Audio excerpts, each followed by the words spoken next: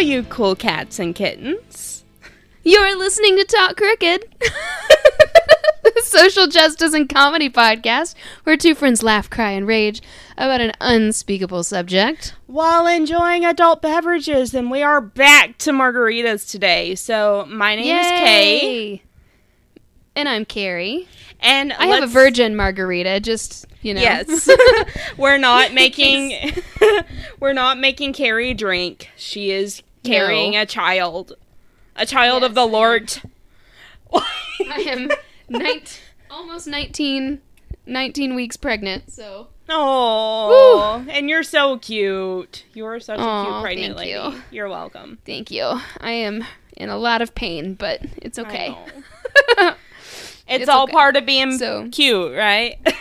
Yeah, it's so cute. The things we do for beauty. Yeah. So cute. All right, I just wanted the glow. I'm just kidding. JK. All right. 1, 2, 3. Get your shot. Get your shots. Let's go. 1, 2, 3, go.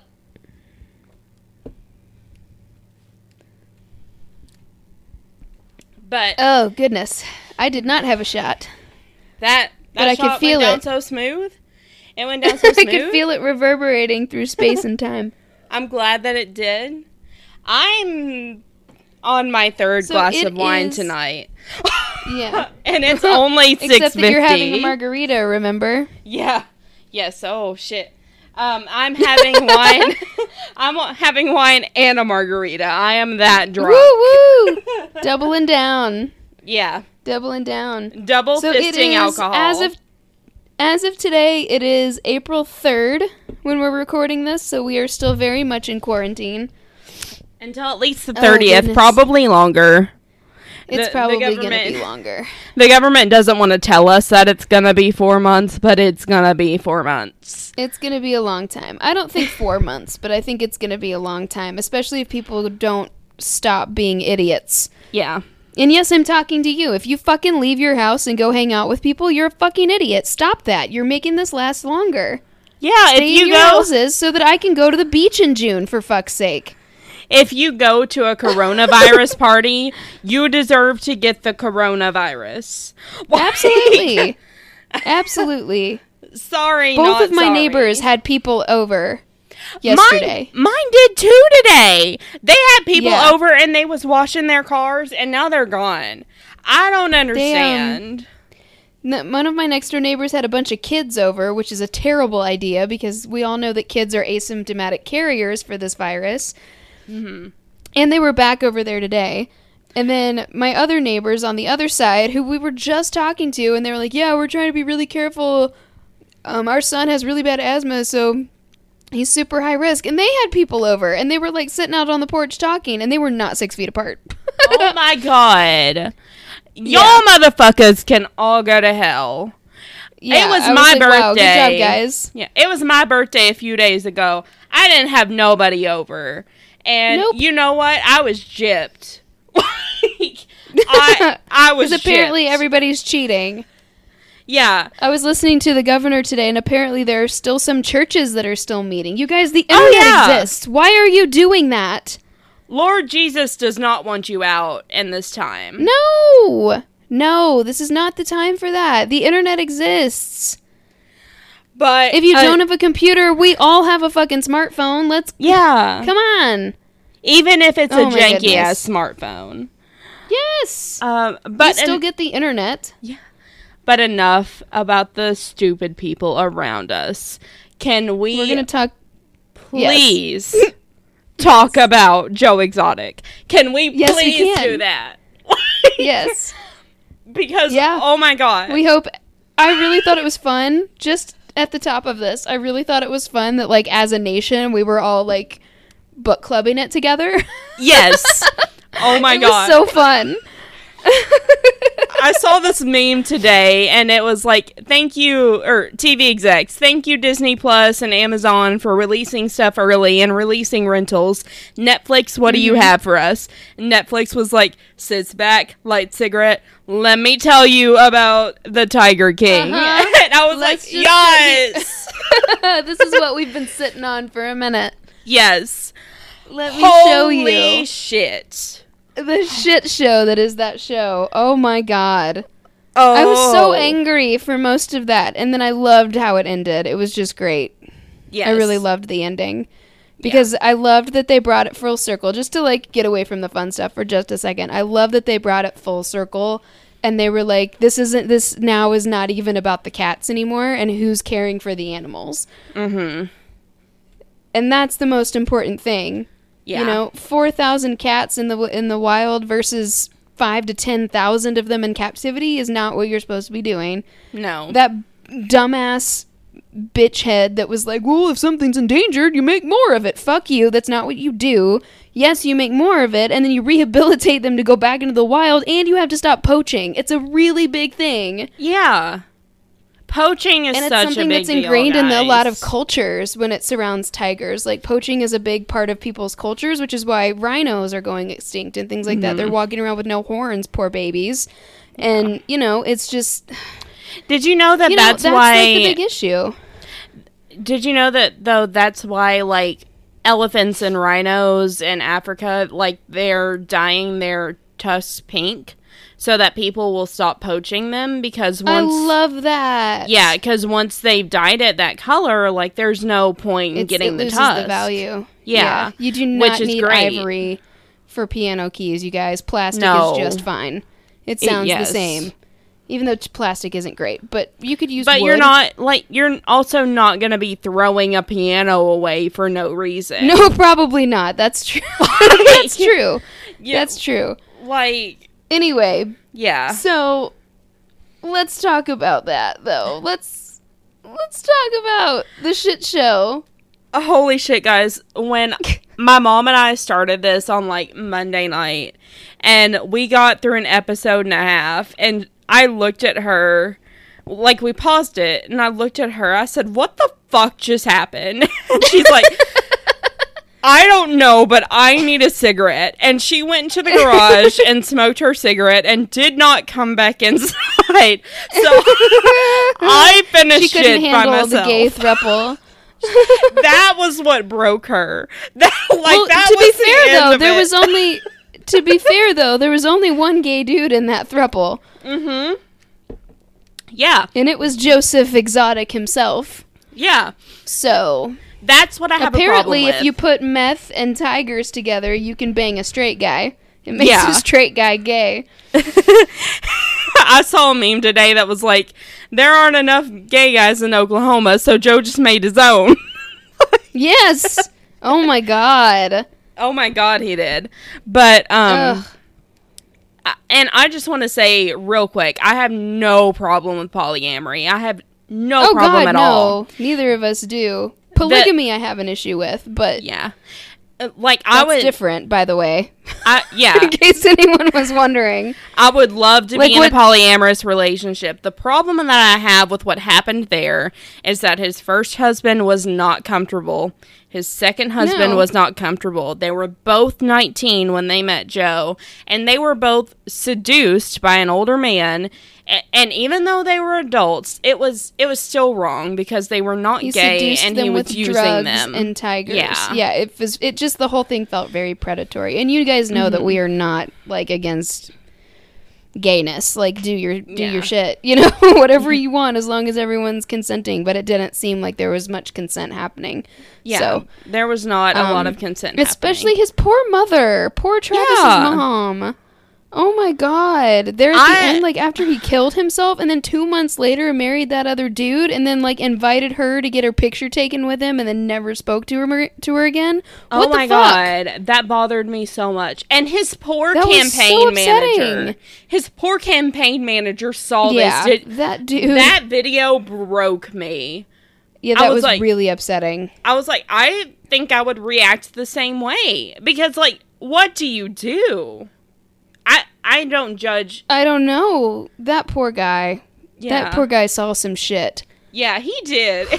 All he wanted to do was be a was just a campaign man- manager. He was a manager at Walmart who got the job, got his dream job, and working for an absolute fucking lunatic. Oh my god. And with all the money he was making, you'd think he could buy his husband some teeth too. Oh yeah, Goodness seriously. gracious. And I thought at first that I recognized Joe Exotic. I thought that I recognized him, and I was like, I cannot figure out where I know him from. And then they played the John Oliver clip, and I was like, oh, I remember that. I knew of him because I think they did an episode about him on Wine and Crime. I think Amanda did an episode. I know that, but I don't remember what the episode was. I know that I've heard of him through a podcast before. Christine thought about doing an episode on him. I listened to Beach Too Sandy, Water Too Wet today, and they did a special episode on this, and Christine said that she heard about they read reviews of this series, which is amazing. Yes, and she also found reviews of the park. She found reviews of Joe Exotic's park. Yeah.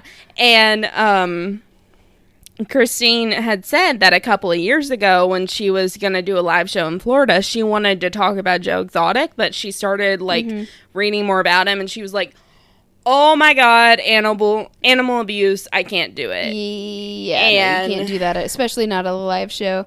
Yeah, I know. The thing is, a lot of people are questioning whether it's correct for him to be incarcerated on the solicitation charge. And I just want to say that I feel like that solicitation charge is the smallest of the shit that he was into. He still deserves to be locked up. Animal cruelty is a felony now. You can't.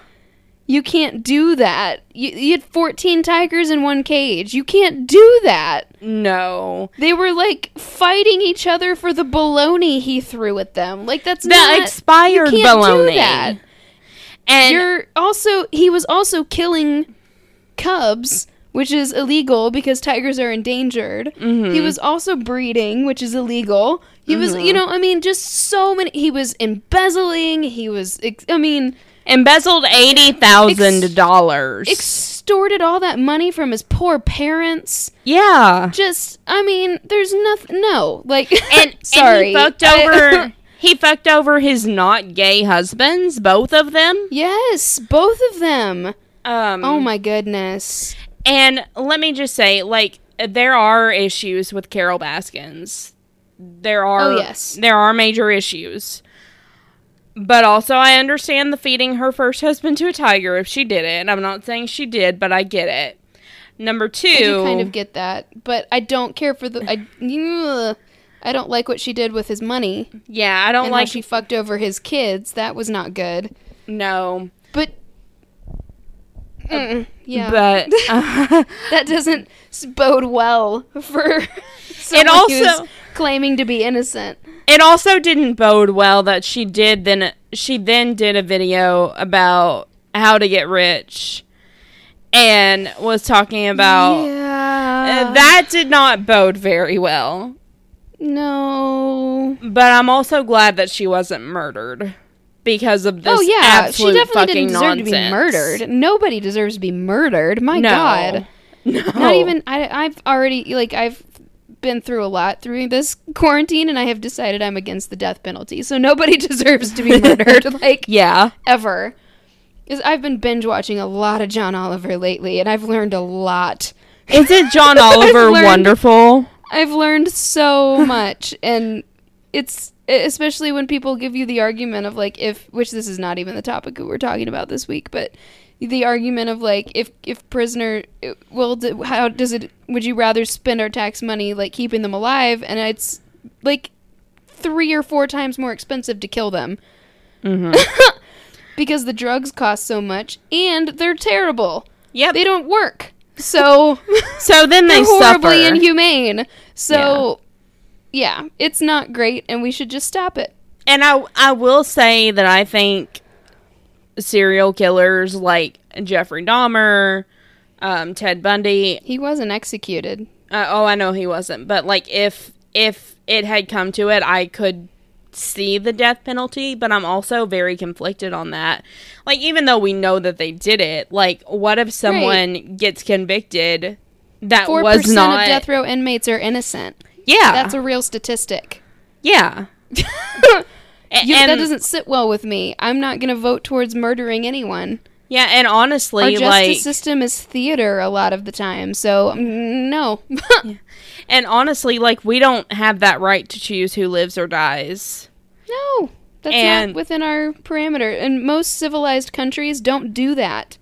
So, fucking England doesn't even have the death penalty anymore. And they loved killing people. They were super creative with it. I But was talking. that's a savage thing. That is not something that civilized people do. So, Yeah, no. I am with Ned Stark on it. If you believe in the death penalty, then you swing the fucking sword. Yep. I was reading Dr. Faustus this week for Brit Lit. Oh, I love Dr. Oh, Faustus. Me the fuck too. And in the introduction, like, about the author and about what happened surrounding this play, one of the questions was, what are the limits of God's forgiveness? And I was like, a question. that is a question. And I was like, Uh-huh.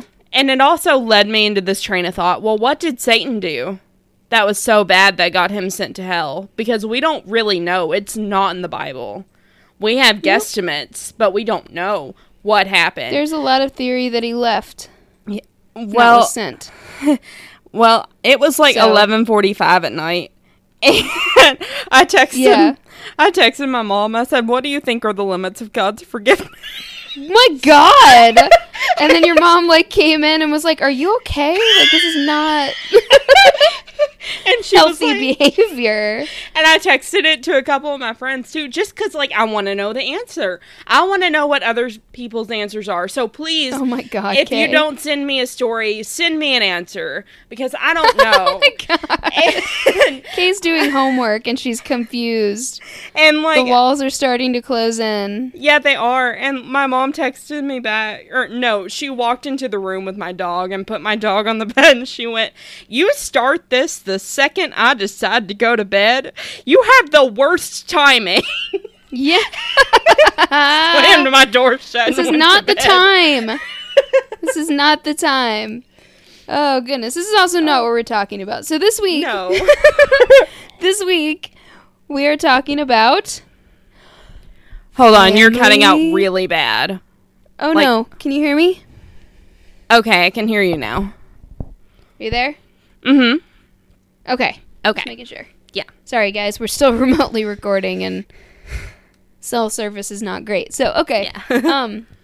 All right, let's try that again. So this Okay. week we are talking about family annihilators. I tried to Dun, say dun, annihilation. dun. But yes, I know, I heard family, yeah, family annihilators. Family annihilator. So, this is a really fascinating topic. And if you've been into true crime the way that we do, we've heard a lot about this type of killer. This is a specific type of. I think we would classify them as serial killers Mm-hmm. because generally they're killing more than 3 people, but it's not like they're going out and killing, you know, blonde women, like all women that are blonde or something like that. It's definitely within their own family. My case And there's killed actually- 7 people. Woo! Yeah. I mean, you know, like the average size of a family, you know, at least Mm-hmm. 2 to 3 people. And sometimes that includes themselves. A lot of these cases end in murder-suicide. Mm-hmm. But there are 3 different kinds of family annihilators. So there's definitely, one of them is, of course, someone who's suffering from a certain type of psychosis. Actually, you know what? I'm getting ahead of myself. Let me define it first. So, experts in criminal behavior say so-called family annihilators are often trying to spare their families from an indignity or tragedy, either real or imagined. So it's someone who kills their entire family, either because, like I said, they're suffering from some kind of psychosis. So that's like, you know, they have a delusion.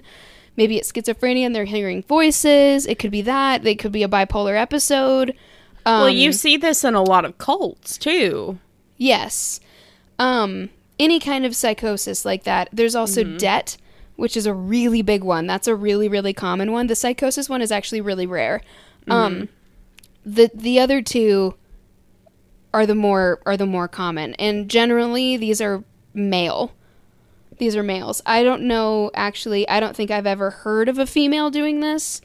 But that doesn't mean that it doesn't exist. I actually didn't research that part to see if women do this or not. But I know that all the ones that I've heard of have been men. Mm-hmm. And I would say that it's probably a staggering majority of these offenders are male. I think, yeah, I could see that, especially with the way that emotions are dealt with in American men. Not dealt with. Well, yeah, the lack of emotion dealing. The lack of emotional maturity and availability in the male population. Because we're going to get real snooty about it. Yeah, but, we are. Yeah. I watched a piece last night. I watched a bunch of rich white old dudes try to argue why we don't have paid time off for new moms. It was super depressing. Did you? I'm not on the side of men right now. Yes, it's so no terrible. No vagina, no opinion. Sorry. It was really, really well done. Yeah. Thank you, John Oliver. It was a Mother's Day episode, too. It was great. Nice. Okay, so... Happy Mother's Day. You get no paid leave. I remember that episode. Sorry, this is a total sidebar, but there was a whole video of all these senators saying to the camera how much they love their moms for Mother's Day, and then going in and voting against any paid time off because it would quote unquote kill the economy, even though we're the only country in the world that doesn't do it, besides Papua New Guinea. So, yeah. Anyway, you can get unpaid time off for 12 weeks if you've been with your company for over a year, and you work for a company with 50 or more employees. And even then, you might not be able to afford it because it's not paid. So, anyway, so these are people. A lot of times, this is what the dark side of a pretty serious OCD issue. So this is where, what I mean by that is like people have a certain vision of how their life is gonna go, and a certain way that they want to be perceived, and then when it turns out that that's not going to happen because of misuse of money and blah, generally it's money. A lot of times it's money. And then the third way, so we did psychosis, debt, and then the third category of these types of people are people who are suffering from a quote unquote intolerable family, or people who just want to start fresh. Like, it's just like, oh, well, my wife turned into someone I don't like anymore, and I want to go fuck this other lady. Then just fucking like the way my leave. kids have turned out. They just want to, so they're like, meh, clean slate. And they don't see, but the thing is that they don't see their family as people. They see them as assets to their image, if that makes sense to you. It does, but... If you can see that, yeah. But let me just say, my father did not this shit correct. 5 times. Oh, yeah. He didn't can kill be anybody, done. but he did start over. He did start over a bunch, and I would much rather him do that than fucking kill me. Oh, yeah, for sure. Oh, he sucks as a person. Anyway. He almost did kill me, but we won't get into that. No, we won't. We won't get into that. Okay, so... like I said, this is like a dark side of OCD because you have this vision of how your life was going to go and then it went in a different direction and you can't handle that because you're not equipped. Because a lot of times it's an image obsession. A lot of times it's that you just don't see any other way out. Yeah. I think it was John List, who, that's the biggest one that I can remember, who he had this big lavish mansion and these 2 kids that were fantastic according to their teachers and you know, everybody. And then his wife was like a raging alcoholic. And I think his mom lived in the house too, but it was this crazy mansion. They had like a Tiffany stained glass ceiling in the ballroom and all that nonsense. Oh, and they were in like crazy amounts of debt. Oh, so much debt. And then he lost his job, and then he kept pretending to go to work every day, but he wasn't looking for a new job, which is a problem. So they were just sinking into further and further debt. And then the crazy thing is after he killed his entire family and left to go start a new life in like Oklahoma or Nebraska or wherever the fuck he went. Mm-hmm. He also, like, this was pre-internet, so he cut himself out of all the pictures so nobody could find him. Oh my god. Yeah, it was so creepy.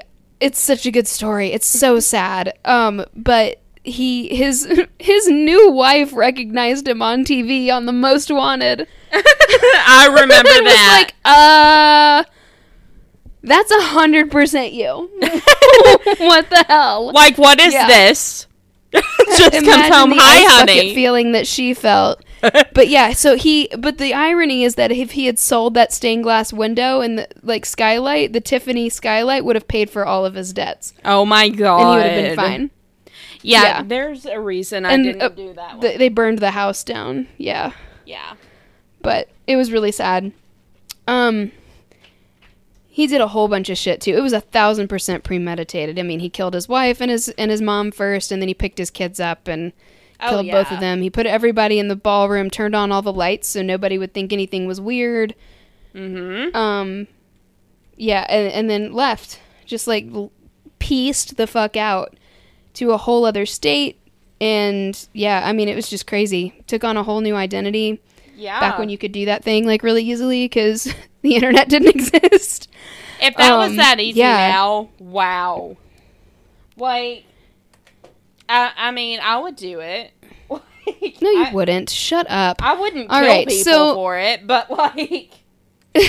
It's appealing, but it's not, though. When you think of the psychology behind it, it's really something that's very hard to do, to leave who you are completely behind.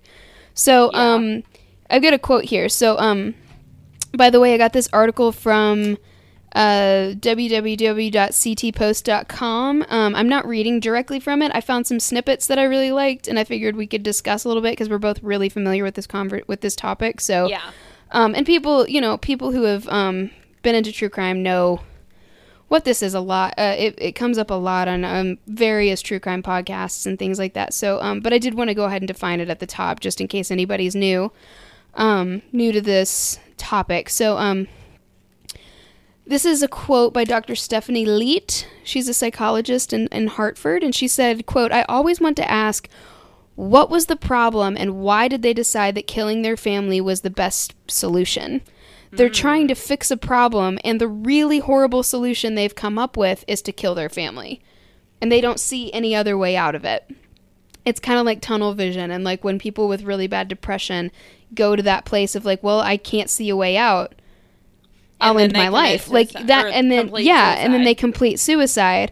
It's the same kind of tunnel vision. So, and it's something that comes from not talking about your problems. It's really easy to go to those weird places, and then when you say them out loud, you're like, oh, wait, that's not...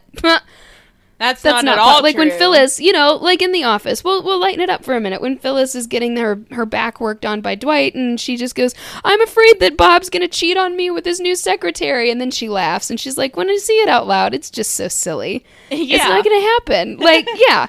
It's just, you got to talk about your shit, man. So...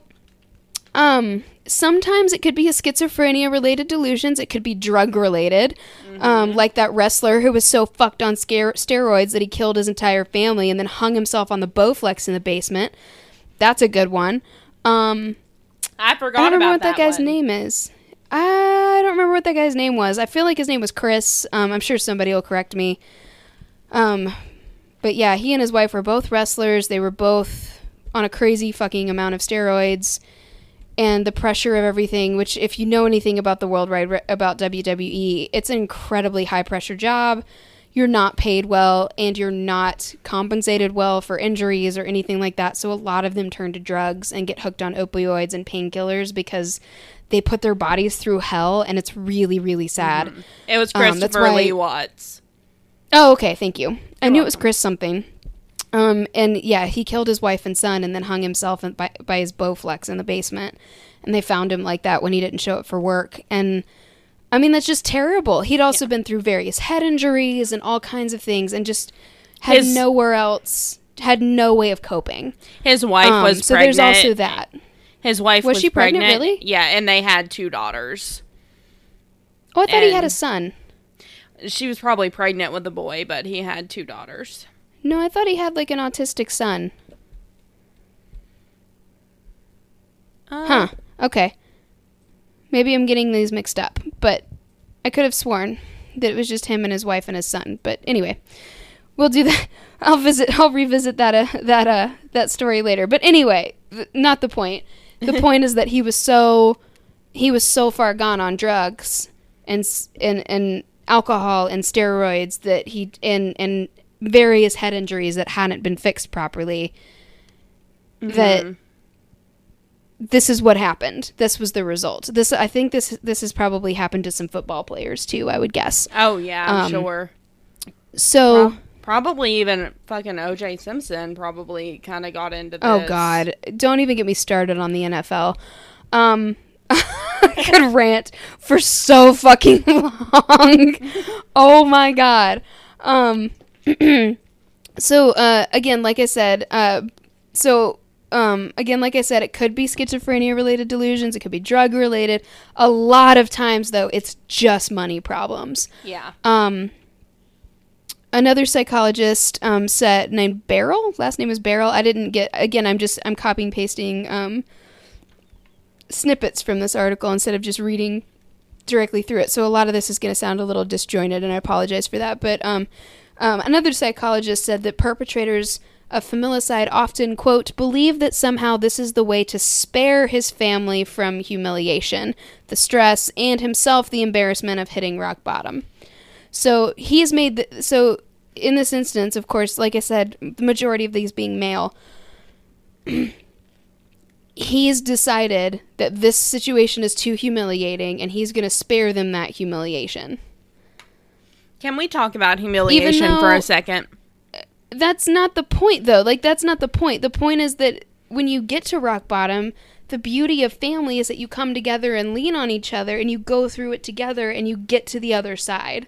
Mm-hmm. Josh and I have been so fucking poor that we lost his car, had to sell everything that we owned to get it out of impound. Like, I mean, had negative $600 in the bank. Like, you'll get through it. But humiliation is such a fucking strong emotion in America. Oh, it truly is. Especially hypothetical humiliation. The thought for men of that, like they've said multiple times that women are afraid of getting murdered and men are afraid of humiliation. Mm-hmm. So I think it's the ultimate fear for them, whereas ours is, getting raped and murdered. I wonder whose is worse. Yeah. But I think who's got it worse in this world. I think it is inherently from our Puritan background.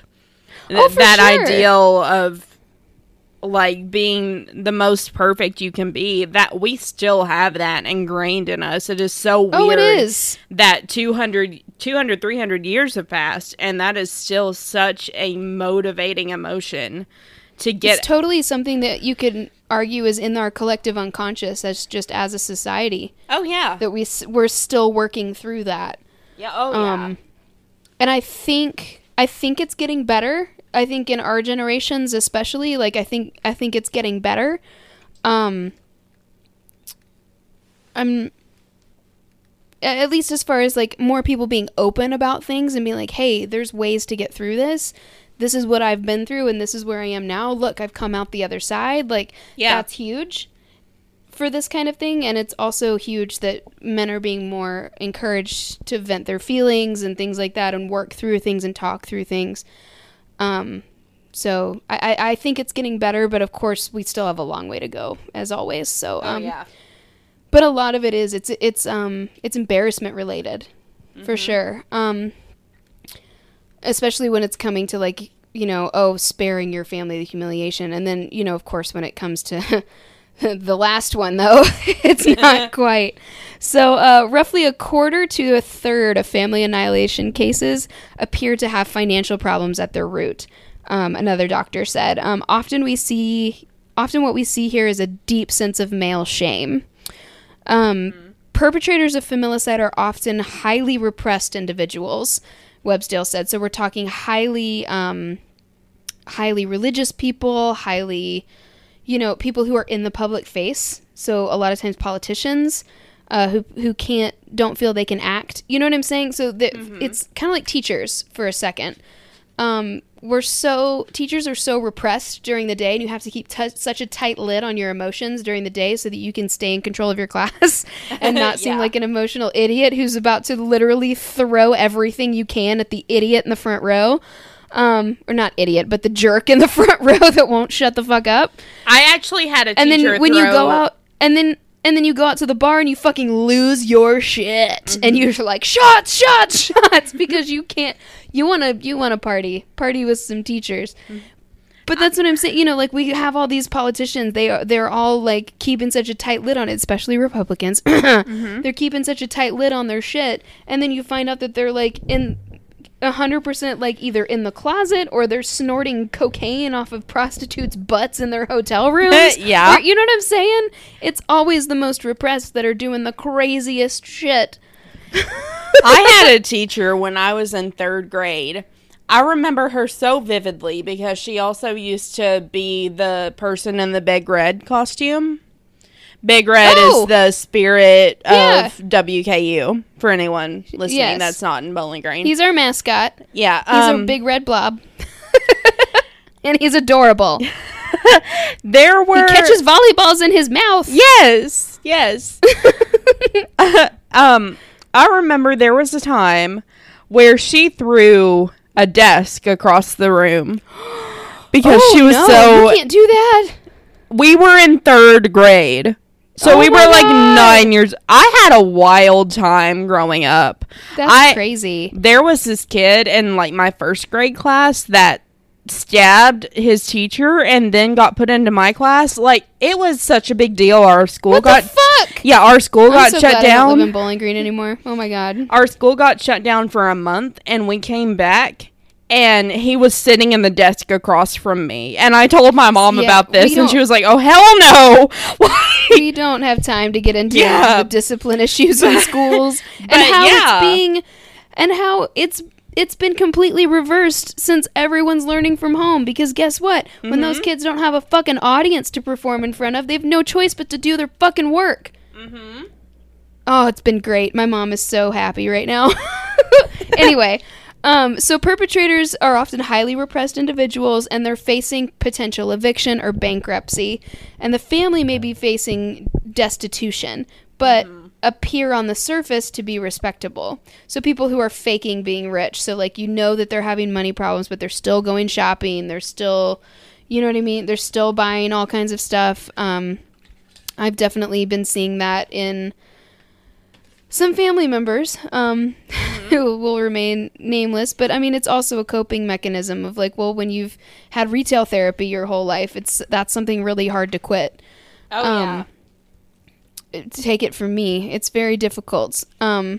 Like, the past 2 weeks that I've been in quarantine, I don't do it to appear respectable, though, but I do it because it feels good to get new things. Yeah, I'm just like, I want to go spend money. Can I please go spend money? I just want to go get things that make me feel good. I feel good right now. I just want to go to Target. The goal is to spare the family all these assaults to their sense of well-being and their sense of normalcy. It reflects a very distorted thinking and very strained and depressive type thinking and desperation, which then culminates in this terrible kind of act. So you've got like a trifecta there.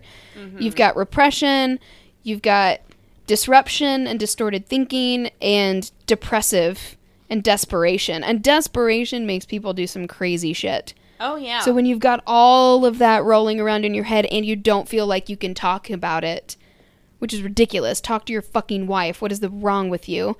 But you know what I mean. You stew on that, and that turns into poison. And then, of course, the third kind is the kind that we hate the most. And the third kind of family annihilator is attempting to extricate themselves from a family life that they can't tolerate. Yep. So perhaps there's an impending divorce, a threat to remove the children, or an extramarital affair. But they decide that they're going to take matters into their own hands in order to presumably pursue a better existence without being shackled by the constraints of having a family to support and take care of, which is fucked up. That is straight up bullshit. And I don't want to pay child support or alimony. That's what that is. And it says that this is actually the most common sort of intimate partner homicide. So intimate partner homicide is the most popular kind of murder, by the way. It's number 1 on the homicide charts, and this is the most common type of that kind. That's why people don't just leave and get divorced. They don't want to pay. They want to leave with all their shit and not divide it up. They just want their wife removed from the equation, or spouse, whatever. Because this does happen in gay male relationships as well. They don't want to pay the alimony. They don't want to pay the child support. And they decide that their wife's got to bite the dust in order for them to continue and party their hardest. So, you know what? Shit like this is why I'm going to get a fucking prenup. No matter how much money I'm fucking making. I am not getting fucked. I will tell you right now, that is not going to happen to me. They're not going to catch me slipping. I mean, fair, but I hope you marry someone you can trust. Oh my God. I sure as fuck hope so too. But some people cannot be trusted, and you don't know that until you find out they can't be trusted. Well, that's true. That's a problem. He's been through a lot this year, you guys. Okay. This year? It's that's whole fair. life. 2019 was rough. It's at the moment. So this is what happens. It's at the moment that they feel they are losing that control, that they have the brilliant idea that the only thing to do is kill them. The brilliant And of course, idea. Brilliant idea is in heavy sarcastic quotes. So, that's a pretty thorough breakdown, actually. This is a pretty basic concept as far as psychology goes. And I wanted to keep it kind of brief because I know you have a pretty long case. And we talked about the Tiger King for a long time, so. Like 15 minutes. It was fine. Yeah, it was kind of a lot. But it needed it. Yeah. It needed to be said. It deserves it. So, yes, absolutely. Oh, man. All right, well, let's take a quick break, and then we're going to dive into your fascinating case. I'm so excited. Yay, me too. Oh, my God. All right. Okay. All right. Hi, everybody. We're back. Hello. I'm super drunk since I'm double Oh, my God. fisting- Stop drinking then, I'm and so you can double-fisting focus. wine and fucking margarita. It's great. I'm happy about it. But I have quarantine, hashtag YOLO. hashtag the I've never said coronavirus. YOLO. Hashtag the coronavirus is not getting my lungs, it's getting my liver. Amen. Oh, that's funny. I'm almost through 2 boxes of wine. I day drink every day. It's a beautiful existence. And you know what? If Armageddon happens and I'm day drinking and not having to work, I'm fine with it. So, Yeah, right? Me too. like, That sounds pretty fucking great. And it's fine. my stretch mark cream smells like love and the beach. Oh, So, I saw that. That's awesome. oh, it smells so good. I put it on and I immediately feel happy. It just smells so fucking good. Oh, that makes right. me happy for you. Okay, so my fucking case. Woo, a fucking case. I'm excited. I put some serious thought into what family annihilator I wanted to cover, because there were a lot that were super interesting. But They really are interesting. I know I glossed over it a little bit, like, mama, this is something we've all heard of before, but every case is so different. mm-hmm. I mean, obviously they're motivated by the same things, but just the thought process of the people and the various situations that they're in, even if it is still financial, they're also specific and fascinating, and they're some of my favorite cases just because of the diversity of them. It's like a paradox. Yeah. I know I'm using a lot of big words and you're really drunk, but I'm sober. So like it's like No, a like, paradox between I'm something able to that should be follow. really simple. It's something that should be really simple and straightforward, but they always end up being so layered and complex, and it's just it's fascinating. The Yeah. psychology of it is so fascinating. Yeah, absolutely. The stories And are sad. Let me just say that. The stories are fucking heartbreaking. The stories are the psychology of it is worst. very fascinating. Yes. I put a lot of thought into this, and I know that I've covered some big cases in the past when we've done true crime. This one is also a big case, but it is one that I don't feel has been covered enough. Sweet. So Those are my favorite. yeah, so, and honestly, I hadn't heard about this one until very recently, and it also happened in 2018. Oh, wow. So it's super recent then. And there is still stuff coming out about this case, and one of the reasons why I picked it is because on April 7th, 4 days from when we're recording, there is going to be a documentary released about this case. So I thought it would be really I'm fun. so excited! Yeah, I thought it would be really fun to go through some of the nitty-gritty stuff of this case, and then you and I kind of book club it, and next time we record, we talk about it. Oh, I'm so excited. Yeah, so just to let all What's of you it know, I'll let you know what it's called here in a second. I was about to say what's it called, and then I was like, I bet you're saving that. Okay. Yeah. I am saving it because I want to talk about one survivor, and I want to talk about the victims first. So Okay. I'm pulling this straight from the Wikipedia article, this little part right here, and then I found this fantastic article on Investigation Discovery that I thought covered this so well. I figure we're just going to really pull heavily from that. But there's going to be room for conversation. This is going to be a bit of a longer segment than I normally do. I feel like it's going to be about the length of the Golden State Killer case, but it's a really important case, and I want to do it justice. So here we go. Yeah. So this Even though one- you're shit-faced. I'm a little shit-faced. It's a very dark case, but we're going to get through it together. We're all going to hold hands metaphorically because social distancing. Yeah, And we're going to kumbaya this bitch, all right? I love it. So, what I want to start out by saying is that this is a familial homicide. It was a murder-suicide back in 2018, and it was done by a lesbian couple. Whoa! Yes.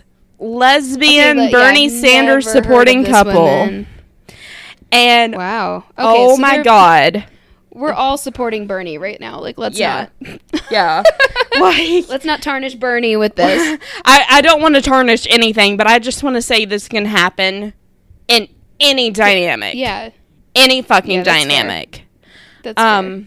I almost didn't want to do this one because of that, but then I was like, that's not fair reporting. No, that's not a way. That's not fair reporting. No. So we're covering it. And honestly, their political affiliations have nothing to do with it because, like you said, this can happen in any dynamic. Mm-hmm.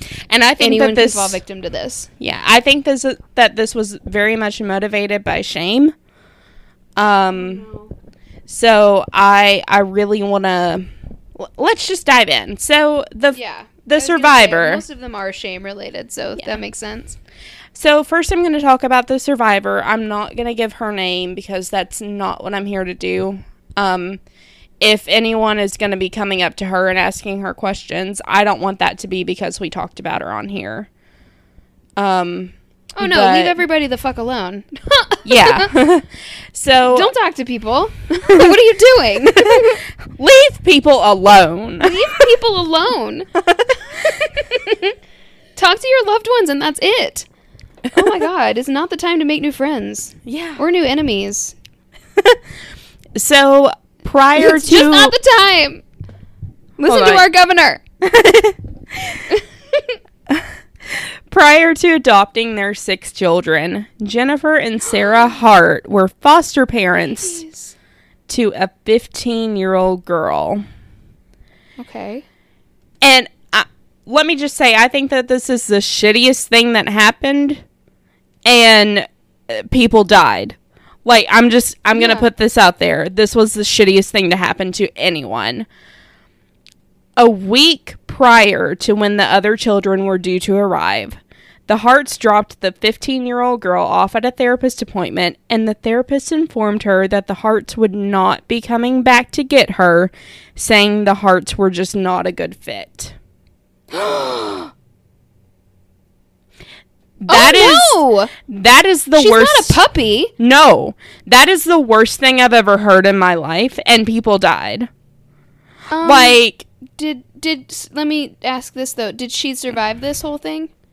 She wasn't involved because they got rid of her. Right, so that's a good thing. There's the silver lining. There is a silver lining. That sucks. But that was awful. Oh, God.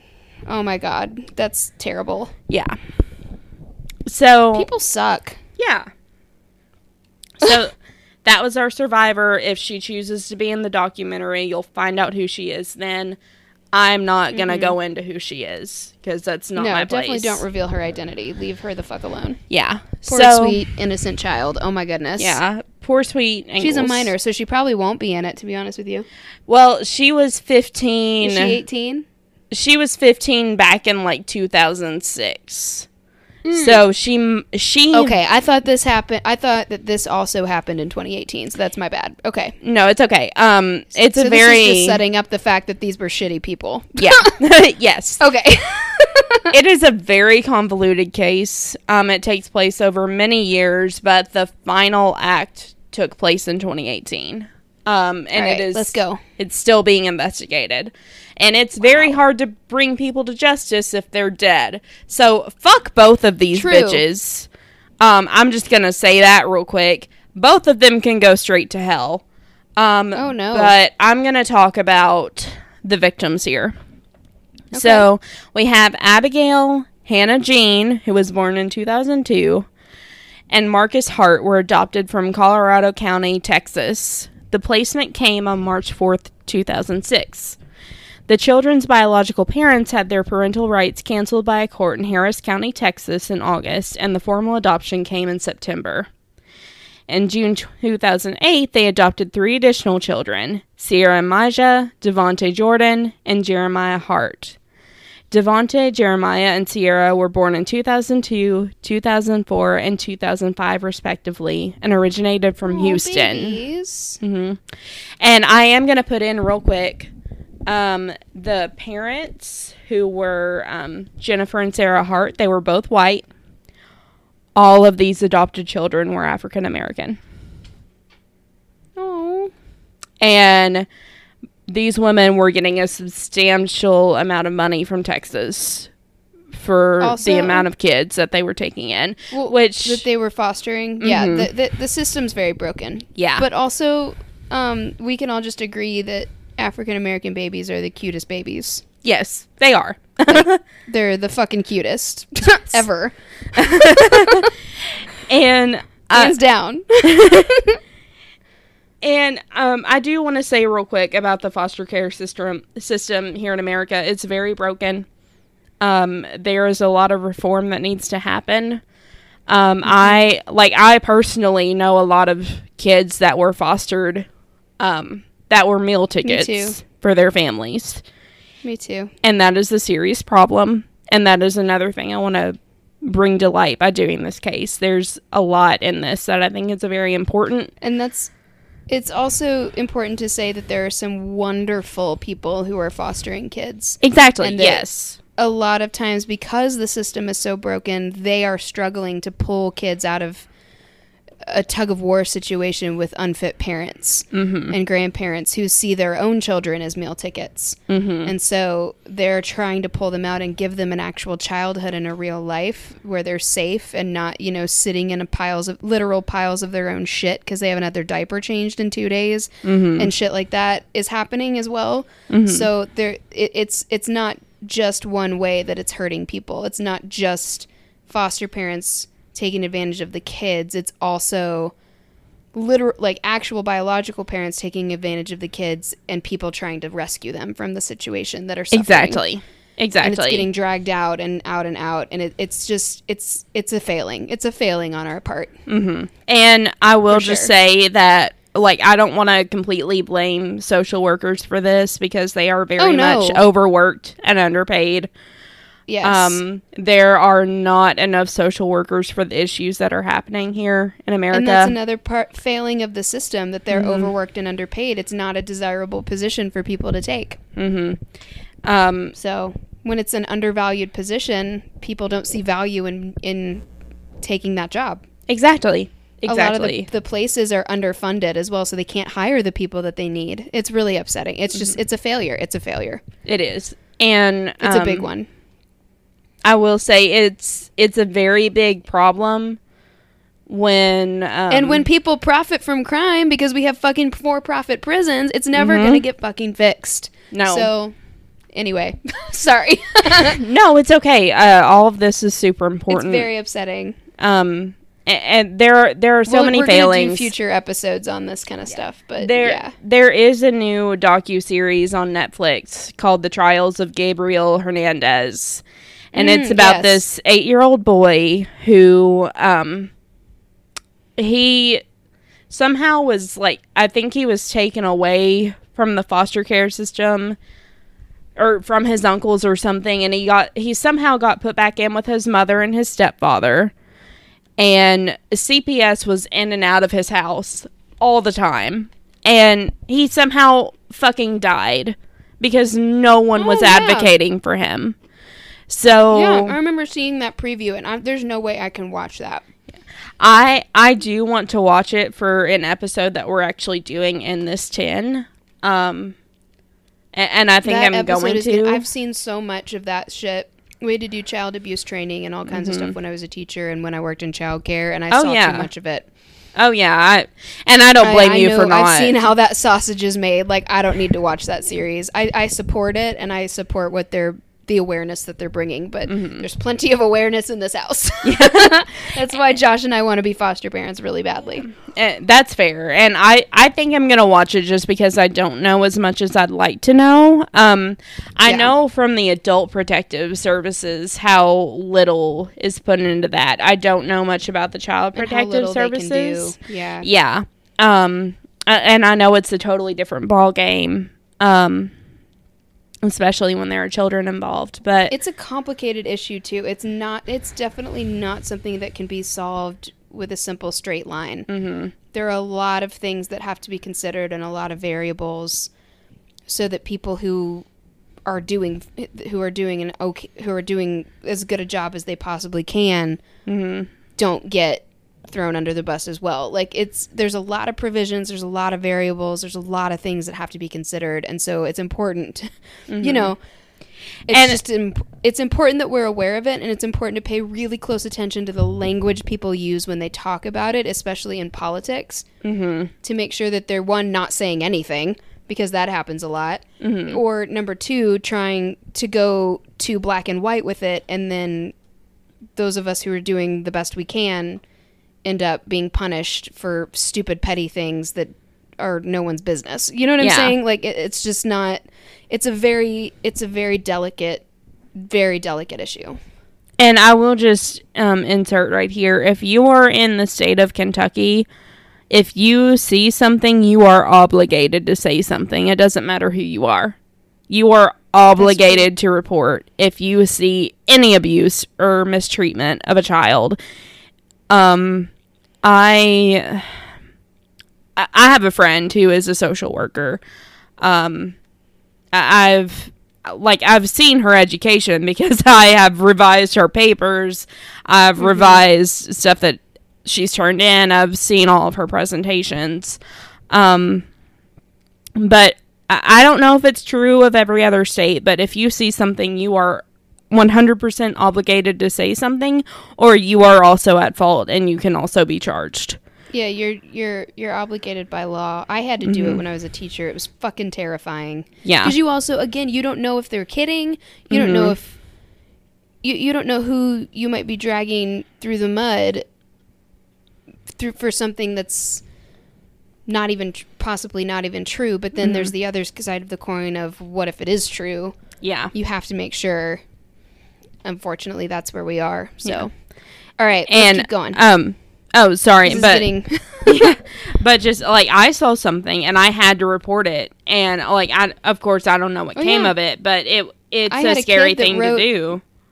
it's so terrifying. I had a kid that wrote some stuff into a monologue, and then he got up and said it was all true, so I had to report it. Oh, God. And I was so scared. I was like having a panic attack in the guidance counselor's office, just like, oh my God. Oh. And she was like, it's okay, I know. And I was like, you've got to hold my hand. I'm sorry. I'm so scared. Oh my goodness. Oh, God. All right. So back to this horrible story. Devontae, Jeremiah, and Sierra, who I just talked about, their biological mother lost custody as she had substance abuse problems with crack cocaine. And this is going to come up again later. It's really important that we remember that. So remember that some of these children were born in homes where there was a lot of drug abuse going on. Was she using while she was pregnant? Is it safe to assume that?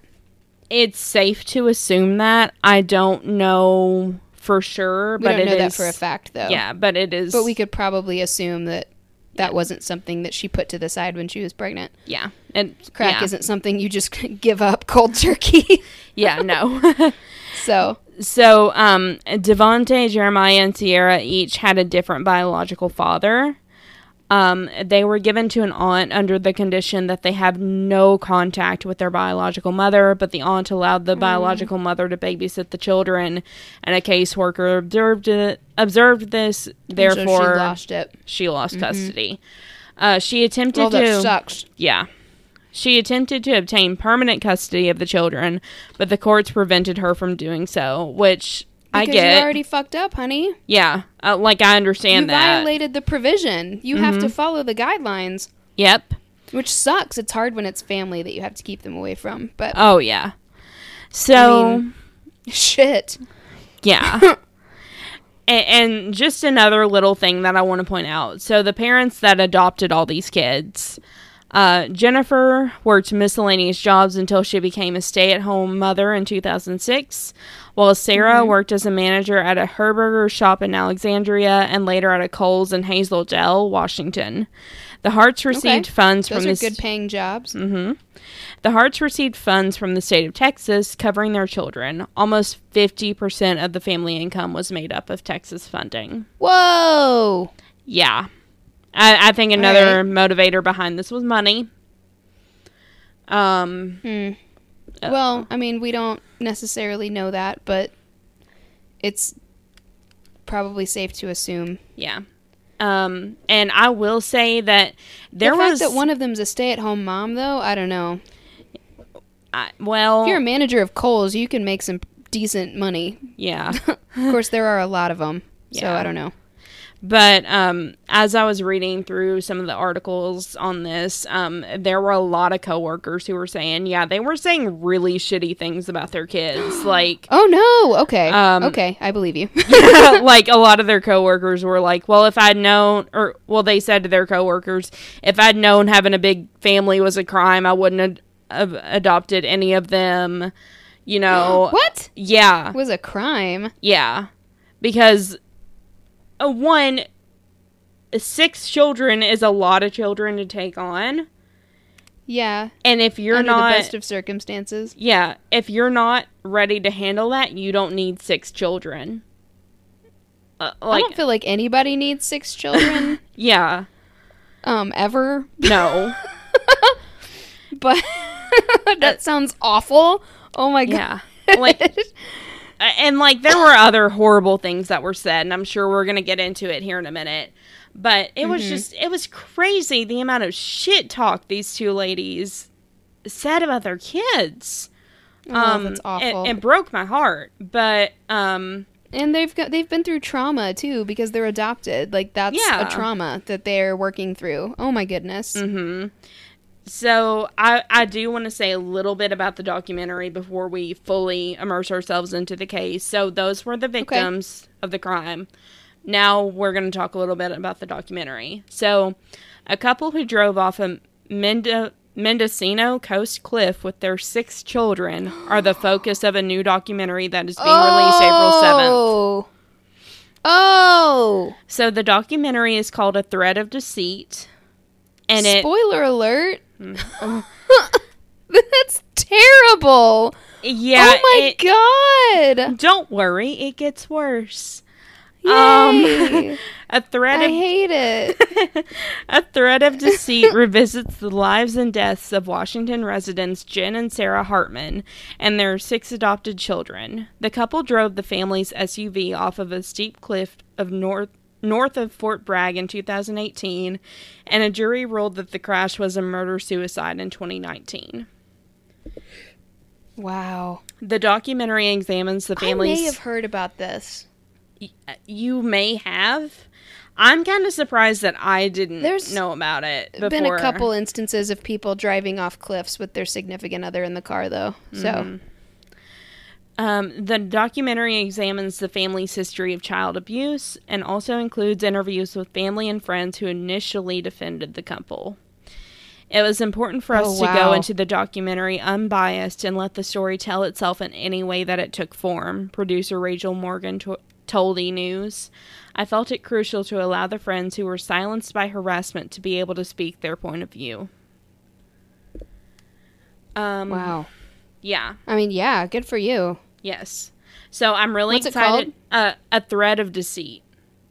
Okay. I'm really excited. Adding that to my queue. Yes. Is it out right now? It's not out right now. It comes out April 7th. Oh, okay. So like in 4 days. By the time this airs, hang on. Okay, so by the time this is coming out next week, right? Mm-hmm. So it'll be... So by the time this airs, it'll be coming out tomorrow. Yeah. So this will be airing on April 6th, so it'll be coming out tomorrow, so everybody go watch it. Yeah. Yes, it doesn't tell me where it's going to be. I'm assuming it's going to be Netflix or Hulu or like one of them. Oh, it doesn't say it's a Netflix one? Mm-mm. Well, damn it. I thought you said it was a Netflix special. Oh, no. No, I'm Lies. sorry. It's going to be it. It's going to be streaming on something that I don't know what. So, Thread of Deceit, you said it was called? Mm-hmm. Okay. So continue. I'm gonna Google it. You're good. So I pulled from investigationdiscovery.com from Crime Feed, and this is called Edge of the Cliff: How an American Dream Turned into a Nightmare for a Model Family. This was published on December 28th, 2018, and it's by Matt Gilligan. So, goodness, just looking at these kids breaks my heart. On Tuesday, March 26, 2018, a German tourist stumbled upon a shocking scene in California's scenic Highway 1 in Mendocino County, 200 miles north of San Francisco. The picturesque beauty of the jagged rocky cliffs and the dramatic drops to the Pacific Ocean are typically taken with wonder by tourists and locals alike, but on this day, a different scene played out. The tourists noticed a GMC Yukon crashed upside down on the rocks below a steep 100-foot cliff. The authorities were alerted and rescue workers rappelled down the rocks. Inside the SUV, the dead bodies of Jennifer and Sarah Hart, a married couple, both 38 years old, were discovered. Nearby, 3 of their adopted children, Marcus, who was 19, Jeremiah, who was 14, and Abigail, who was also 14, were found dead. The Harts' 3 remaining children, Devontae, 15, Hannah, 16, and Sierra, 12, were missing from the wreckage. FYI, I found a picture of them in my little Googles, and they are the cutest kids. Aren't they? They're so cute. They look so happy in this little picture of them and their moms, and it's really sad. And the thing that is bone chilling about that picture is that, like, friends and family and people around that when that picture was taken said these kids were able to look so happy for the camera, and then once it was turned off, they were lifeless. Oh, that's so upsetting. Yeah. By the way, so just to interject real fast, it says that it'll be available on all digital platforms. Okay. On April 7th. Awesome. So I'm going to assume that means Netflix and Hulu and Prime and all the platforms, but I mean, of course, that's unclear. Mm-hmm. I just want to be sure we give people accurate information. It does say all digital platforms, though, so it sounds, I mean, everything's getting released digitally right now because it has to be. Mm-hmm. But it even looks like you could watch it on YouTube. Like, honestly, honestly, really? So okay. Yeah. So it should be Well, you can accessible. you can watch the trailer at least on YouTube. Yeah, I watched the trailer, and I knew that I had to do this case. Yeah. Sweet. Okay. So, friends and acquaintances of the Hart family were initially astonished at the deaths. Jen and Sarah Hart were regarded by all who knew them as caring and devoted parents who had adopted 2 sets of 3 black siblings and dedicated their lives to raising the 6 children in a socially conscious atmosphere that focused on love and acceptance. Literal brothers and sisters too, so that's amazing that they weren't going to split them up because that happens. Yeah. So, the thing that's really sad about this, and I might jump back to the Wikipedia article because it kind of goes into detail. So, once authorities began to dig into Jen and Sarah Hart's past, however, they pieced together a decade-long tale of abuse and neglect that ended tragically on a remote stretch of highway, more than 500 miles from the Hart homestead in Washington state. Oh my god, that's crazy. So... 500 miles? Jesus. Apparently, they'd always wanted to visit this part of California. And I guess that's just where they decided their last vacation was going to be. Oh my god, that's so fucked up. Yeah. It's dark. Yep. You're welcome. Thanks. Jen and Sarah Hart. Thank you for the nightmares. Yeah, you're welcome. You're welcome. Jen and Sarah Hart's romance began nearly 20 years earlier at Northern State University in Aberdeen, South Dakota. The women both attended school there where they met and fell in love. For years, Jen and Sarah told people they were friends or roommates until they eventually decided to come out as lesbians. When they did reveal their relationship, Jen later said they lost friends and that the Midwestern mindset was relentlessly unforgiving and unaccepting. When was this? What year was this? That would have been... Early 2000s, I'm guessing? Yeah, early 2000s. Yeah, that makes sense. It does, but I also don't feel bad for them. Because they're horrible. Sure, but we can feel bad for their fucking asshole, Yeah. You don't need to go through that. That probably didn't help. No. No, it didn't. I have a very... No, I mean, they're murderers, but I'm just clarifying that it makes sense for the historical context. We've come a long way in acceptance. And oh, yeah. We have. Especially in, it's been really past cool. few Sorry, years. just to lighten the mood for a second, I've been binging John Oliver, and it's been really cool because I went back to season 1, and it's been really cool to watch gay marriage become legal at the federal level. Yeah. I'm, reliving all this cool shit that happened. I'm so happy that you're watching him now. Yeah. I'm learning a lot. So, perhaps this was the original seed planted in Jen and Sarah's heads and made them feel they were outsiders for the rest of their lives. I mean, that's what happens. We've talked about that before with other serial killers, that, sexual repression and rejection like that, and rejection of the essence of who you are is fucking hard to come back from. It is. I mean, that's why we have to preach acceptance. You gotta get over yourself. It's not for you to judge. Exactly. Though I could see how people would be mad that they were lied to for, however long they were dating without telling anybody. Yeah. I would be kind of pissed, too. Like, wow, thanks for not trusting me. You guys suck. Bye. I also could understand being scared to tell someone that. But, totally. I also get it. I'm just making a joke. Yeah. I'm trying to make a joke. This is incredibly dark.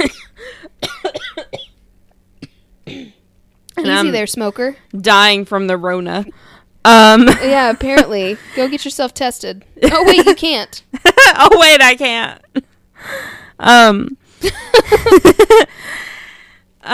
Okay, so the couple moved to Minnesota and both worked at the same department store. Jen was recognized as the dominant person in the relationship, a woman with a big personality who liked to be in control and wasn't afraid to let her voice be heard. Sarah was seen as sensitive and passive. In 2004... Nothing wrong with that. No. That's the dynamic of a lot of relationships. Yeah. In 2004, the couple took in a 15-year-old foster daughter who they complained about openly to coworkers. Like I said earlier. God. The girl, now in her late... So this was the first girl that they took in, I guess? Yeah. Oh, no. The girl, now in her late 20s, remembers how Jen and Sarah... why? Why? Sorry, I'm getting punched. Oh, you're okay. Continue. There's a very tiny fist just punching me. Okay. Oh. Remembers how I have Jen... a kickboxer in my uterus. Remembers how Jen and Sarah told her of their plans to adopt 3 more children and how she could be a big sister to them. But one day, inexplicably, the Harts dropped their foster daughter off at a therapist's office and never returned. The girl never heard from Jen or Sarah again. That's so fucking terrible. Right? I hope she was okay. Like, I would like to hear from her just to at least know that she's okay. Yeah, and at least she's not fucking dead. Like... Oh, that's so terrible. Also not cool for the therapist. Yeah, no. The therapist is just like, I just wanted to go home and drink a little bit. Just trying to help you through your issue, and I'm not equipped to help you go anywhere. I guess I'll drop you off at CS at Child Services. Like I don't. It's 1,000% not in my job description. Oh my god. Yeah. This only gets so worse. Selfish. Clearly. And I'm laughing because I'm so uncomfortable. Oh, it's so bad. In 2006, the couple took in 3 siblings from foster care in Texas.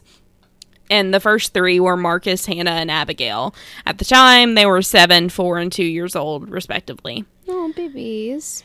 2 years later, in 2008, the Harts took in 3 more siblings from Texas. Devontae, who was 5, Jeremiah, who was 4, and Sierra, who was 3. The Hart tribe was now complete, and they looked like the model of a progressive 21st century family. 2 white lesbian mothers and 6 adopted black children. Sarah worked while Jen stayed home to raise the kids, but it didn't take long for warning signs to appear. While still living in Minnesota in September 2008, their daughter Hannah went to school with bruising on her arm. When asked by a teacher about the marks, the little girl said that her parents whipped her with a belt. No charges were filed, but the Harts took all 6 of their children out of school for nearly a year before re-enrolling them the following fall. What? Mm-hmm. Did they homeschool them? You can't do that.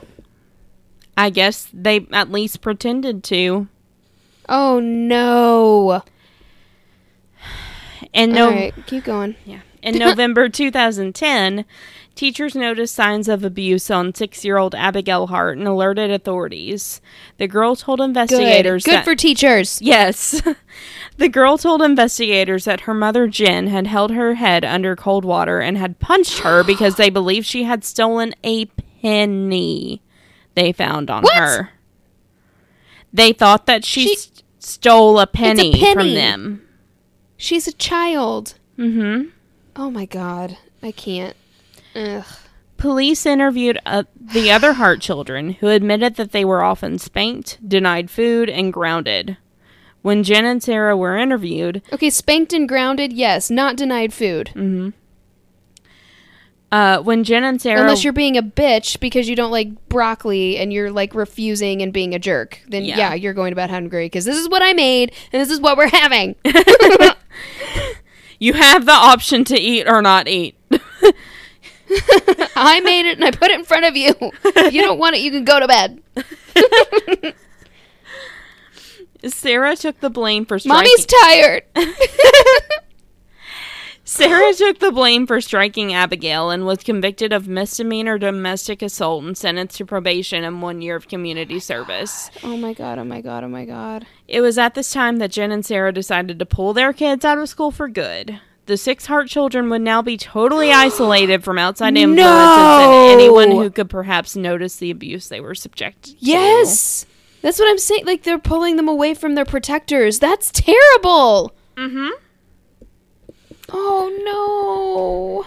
Oh, those poor teachers. I'm sure they were freaking the fuck out. Oh, yeah. And there's nothing they could do. No.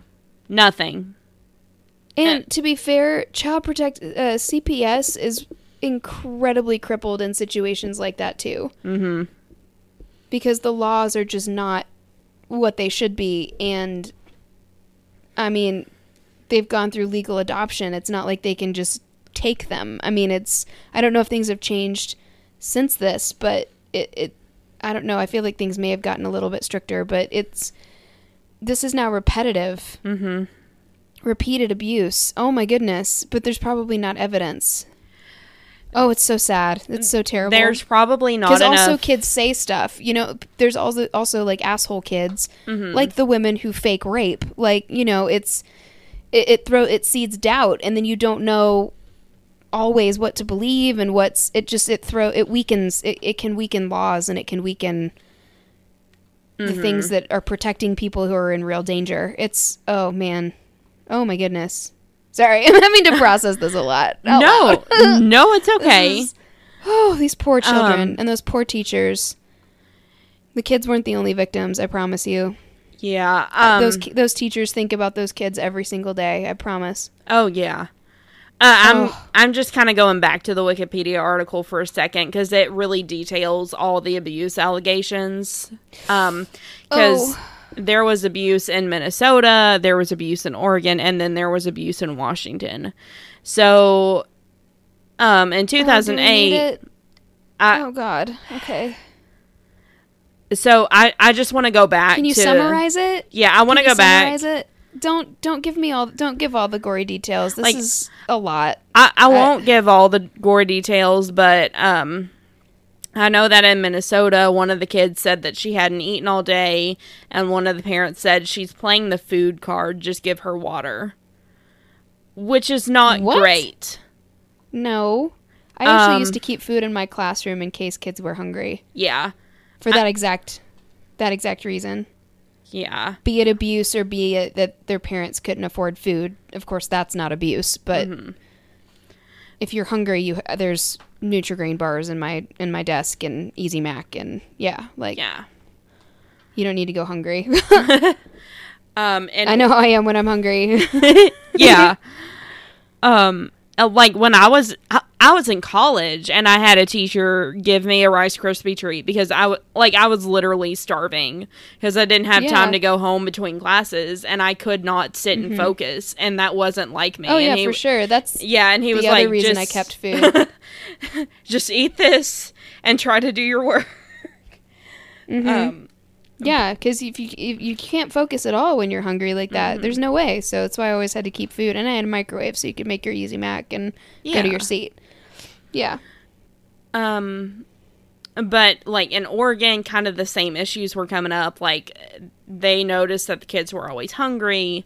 They were poorly fed. They could not wish each other happy birthday. Could not laugh at the dinner table. And oh my God. Then we're what gonna the hell? Yeah, it was crazy shit.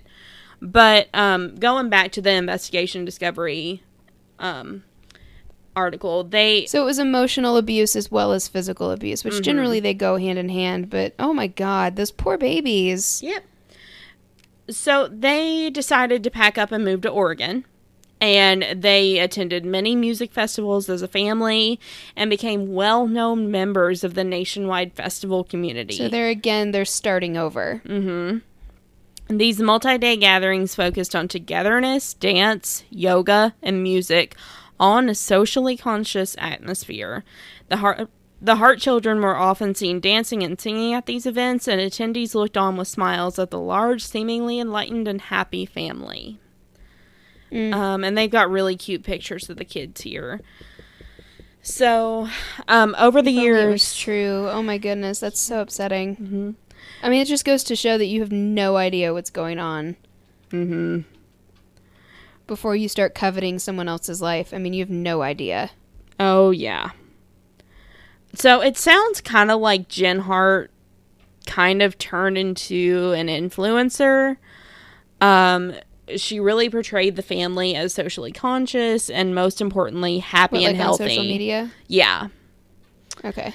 A tribe that's why it's important to take social media with a grain of salt, too. You see people and you're envious of their quote-unquote perfect life, and then they drive off a cliff. So yeah.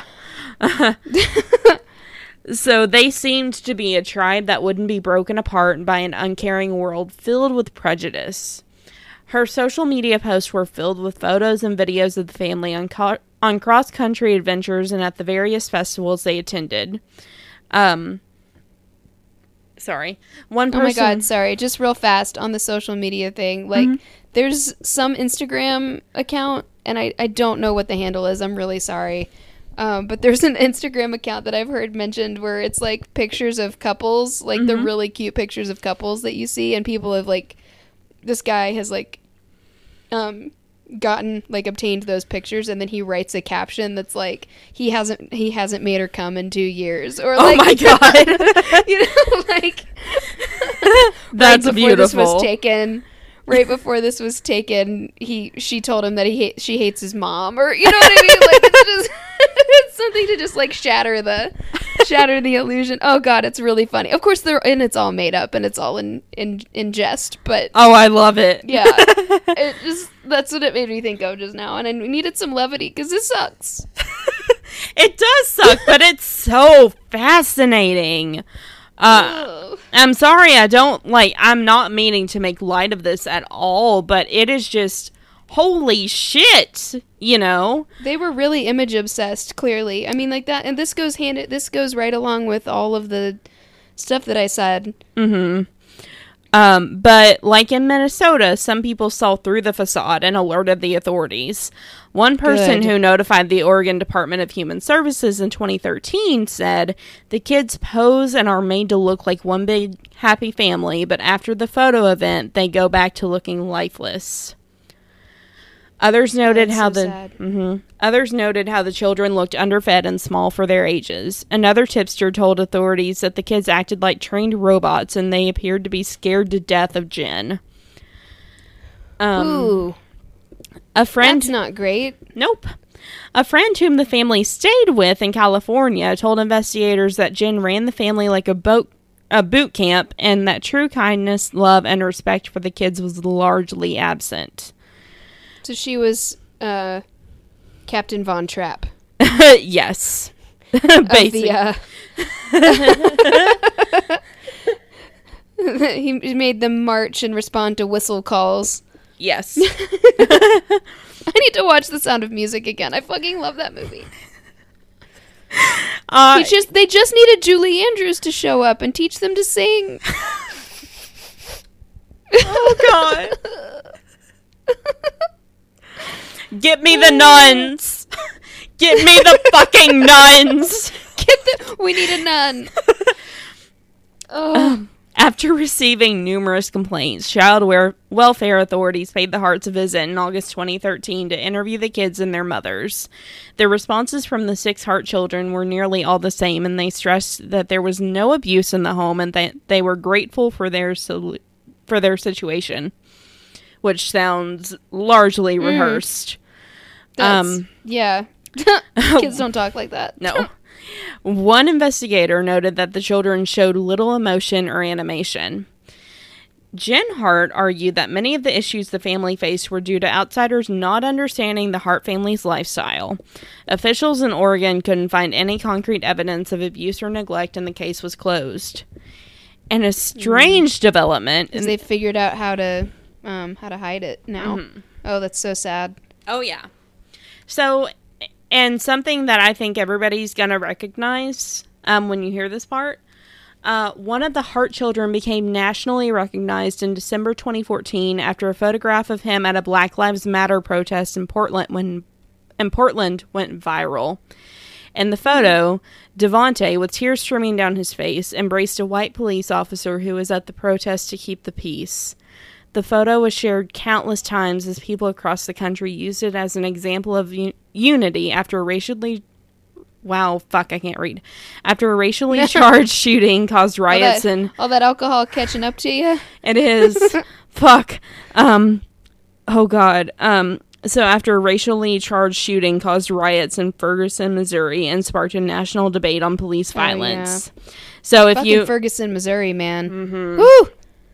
Talk about a fucked up place. Oh, yeah.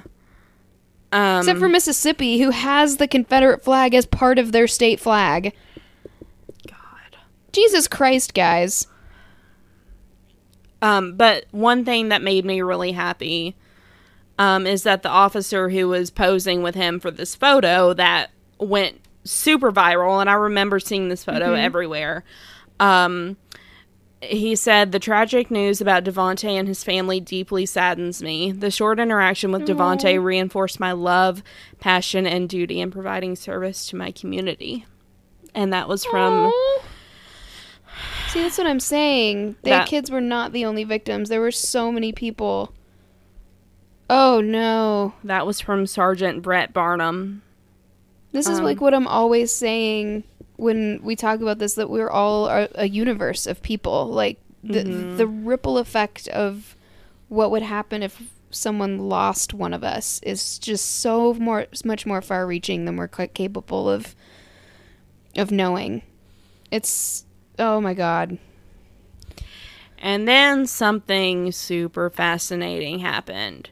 So you remember how Jen was really all about being on social media, getting attention, all this other shit? Mm-hmm.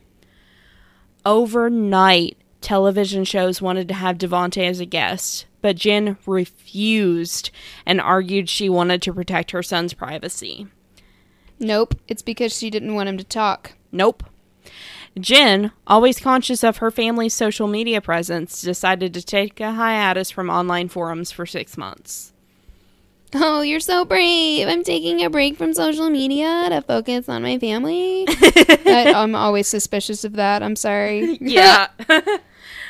I gave it up for Lent one year, and I was just right back the fuck on it. Like, as soon as Lent was over. Oh, goodness. Okay. So in the spring of 2017, Jen was back on social media. She told her followers, "This year slammed us hard. The Hart family had relocated to rural Woodland, Washington because of the allegations of child abuse that they didn't want catching up. So they moved again. Mm-hmm. Yep. Their next-door neighbors, Bruce and Dana DeClob, noticed that the 6 Hart children rarely left the house and that the blinds were usually drawn. And CBS News... I will say this, though. Mm-hmm. Most of the time with men, the relocation thing is not a thing that happens. Yeah. The starting over is when the allegations come up and the possibility for public humiliation becomes a thing, they kill everyone and cut and run. Yeah. Or kill everyone and kill themselves. There's no relocation here. So that is very female, I feel like. Of, like, murder isn't my first go-to. Like, that's the difference there in the female track of it.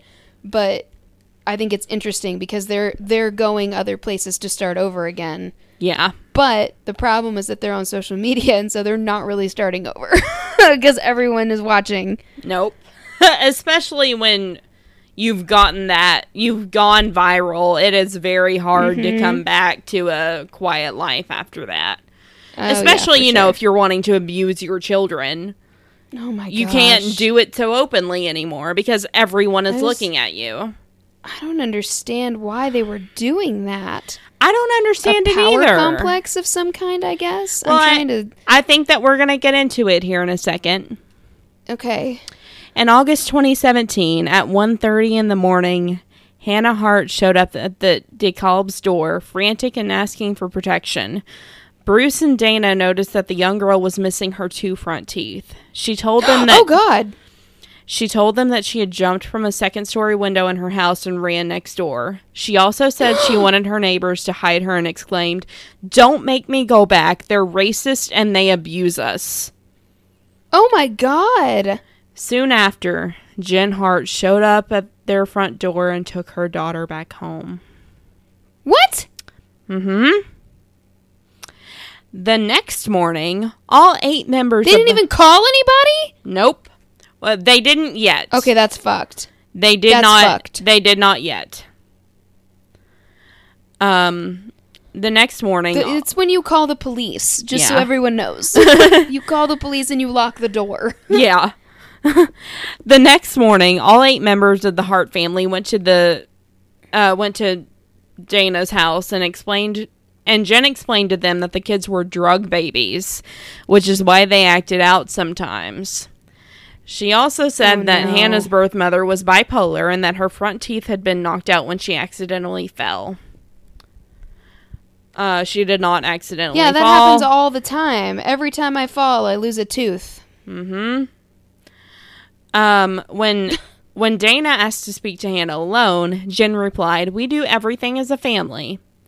Hannah then handed Dana and her husband a note apologizing for her actions the previous night and saying she lied and was trying to get attention.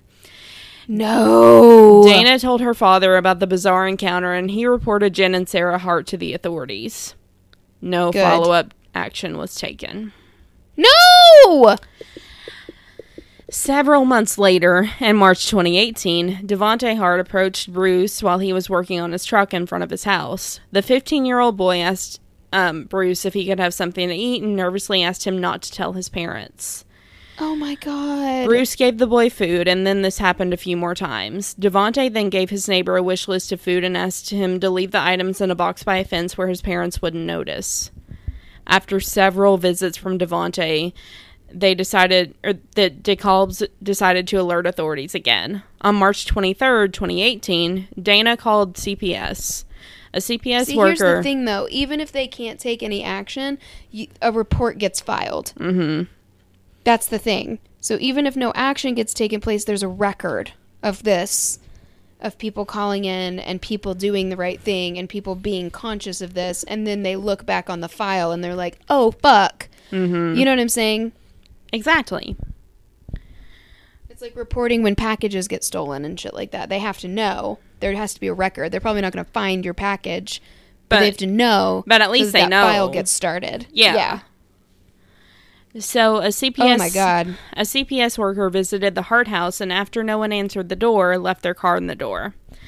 Oh no! The following day, Saturday, March 24th, the neighbors noticed that the GMC Yukon usually parked next door was gone. Sarah Hart had texted her coworkers at 3 a.m. and told them she was too sick to come to work. No one knew it then, but the Harts, perhaps fearing that authorities would uncover abuse and neglect, decided to once again leave their home as they had in Minnesota and Oregon. As the 8 members of the Hart family drove south along Highway 1, there would be no stopping for group photos or lengthy Facebook posts about the many joys of family life. Instead of looking for a new town and a new home to settle in, the Hart tribe was headed for a different, sinister destination. The last sighting of any of the members of the Hart family alive was at a Safeway grocery store in Fort Bragg, California. I'm so pissed that they're all dead because I want to know what conversation happened in that bedroom that night between those 2 women. Oh, yeah. I want to know if this was a consensual thing between the 2 of them or if this is something that Jen decided. Well, we're about to kind of talk about it. Okay. So this is so crazy. Mm-hmm. It keeps going.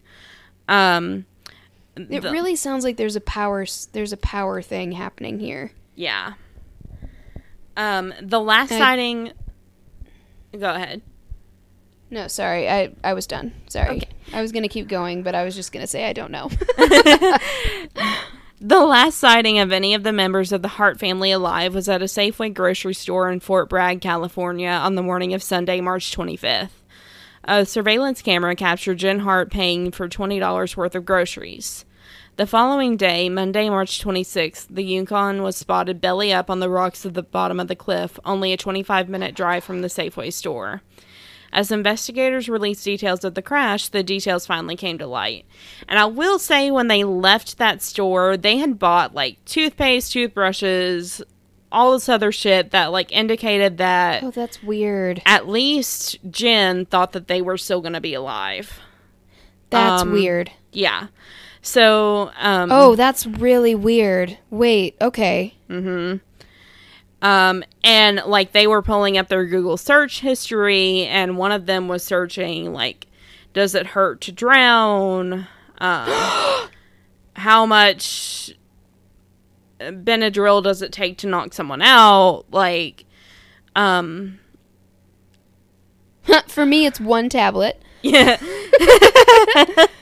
I'm asleep in 5 minutes. In case anyone wants to know.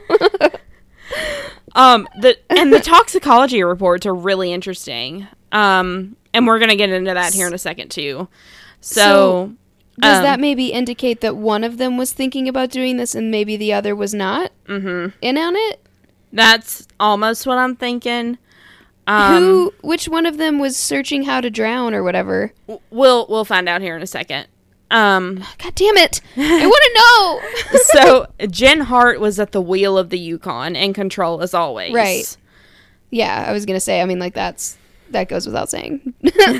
She was driving for sure. She's a control freak. She pulled off of Highway 1 onto a gravel turnout and stopped the vehicle 70 feet from the cliffs. She then accelerated the car to roughly 90 miles per hour and, without touching the brakes, plunged the car off of the 100-foot cliff onto the rocks below, killing herself and her entire family. Okay, so that's different than I thought it was going to go. My prediction was going to be that... What's the other one's name again? Sarah. Okay, my prediction was going to be that Sarah had had enough and grabbed the wheel and veered them off. Nope. That was my prediction. But it doesn't look like that happened. Nope. No one in the car was wearing a seatbelt. It was later determined that what? It was later determined that Jen Hart had alcohol in her system above the legal limit, and that Sarah and 2 of the children had taken antihistamines that caused drowsiness. Oh! So this is like death cult style. Mm-hmm. Oh, no. On April 8th, nearly 2 weeks after the crash, 12-year-old Sierra's body was recovered. Devontae and Hannah Hart's bodies have never been found, but authorities believe both of them also perished in the crash. Oh, no. 9 months after the horrific crash that killed the 8 members of the Hart family, many questions remain. Was the decision by Jen Hart to kill herself and her family a spontaneous one, or had it been planned when they hastily drove away from their home in Woodland? Oh, I thought that those were answered in this one. It was a different one. Hold up. So weird that they stopped and got... that's just so weird. Yeah, I mean, it could have been a security tactic of like, hey, everybody, we're going to stop. I'm going to get some bread and some peanut butter. We're going to picnic in the car. And then why don't you all take a Benadryl and take a nap because we've got a longer way to go. Mm-hmm. That could have very easily been it. Everybody take a Benadryl so we can all sleep in the car and Mom can have some peace while I'm driving. Hold up, because I think I have answers to those questions because I read them somewhere. And I know I pulled all the details that I had. Okay, maybe... Come on, drunkie. Maybe I didn't, but, like, I know that one of them was researching all that shit. Right. While they were driving. So, like, I don't, like... So either she was searching it while she was driving, or Sarah was searching it, and they were both in on it. Yeah. I can see maybe Sarah... That's so crazy. I can see... I bet it'll be answered in the documentary, though. So. Yeah. I can see maybe Sarah thinking, you know, oh shit, like, how, like, let me research, is this gonna really hurt them? Like, are they gonna... Or hurt herself. I mean, hurt them. Like, is it gonna... To be fair, they probably died on impact. Yeah. I hope they died on impact. I don't think anyone drowned. Yeah. I think it was... I think it was definitely Jen's idea. Oh, for sure, yeah. I think that Sarah just kind of went along with it as she'd done everything else. And, I mean, all we can really do is theorize because technically no one is alive to say what actually happened. So tragic, yeah. And that's what really makes me mad about this case is that there's no way to bring them to justice because no one is alive. Mm-hmm. And... It just... I think that they knew that the law was going to catch up with them eventually. Mm-hmm. And they were going to be humiliated. Yeah, and to be honest with you, that's a little bit legit because being gay and just, you know, the whole situation of their the whole circumstance of their family would have made the media go 10 times more buck wild with this. Oh, yeah. And it... For sure. Which is upsetting, and Yeah. also not a reason to kill your whole family. Just No. maybe, you know, stop being such a shithead, and stop abusing your fucking kids if you don't want to get in trouble for abusing your kids. How about you try that? Yeah. Maybe care about your family, or at least give them Get to some a fucking therapist. therapy. Get yourself some fucking therapy. Yeah. I mean, adoption is hard. People don't realize that. They think it's going to be cupcakes and rainbows. It's difficult. There's trauma there.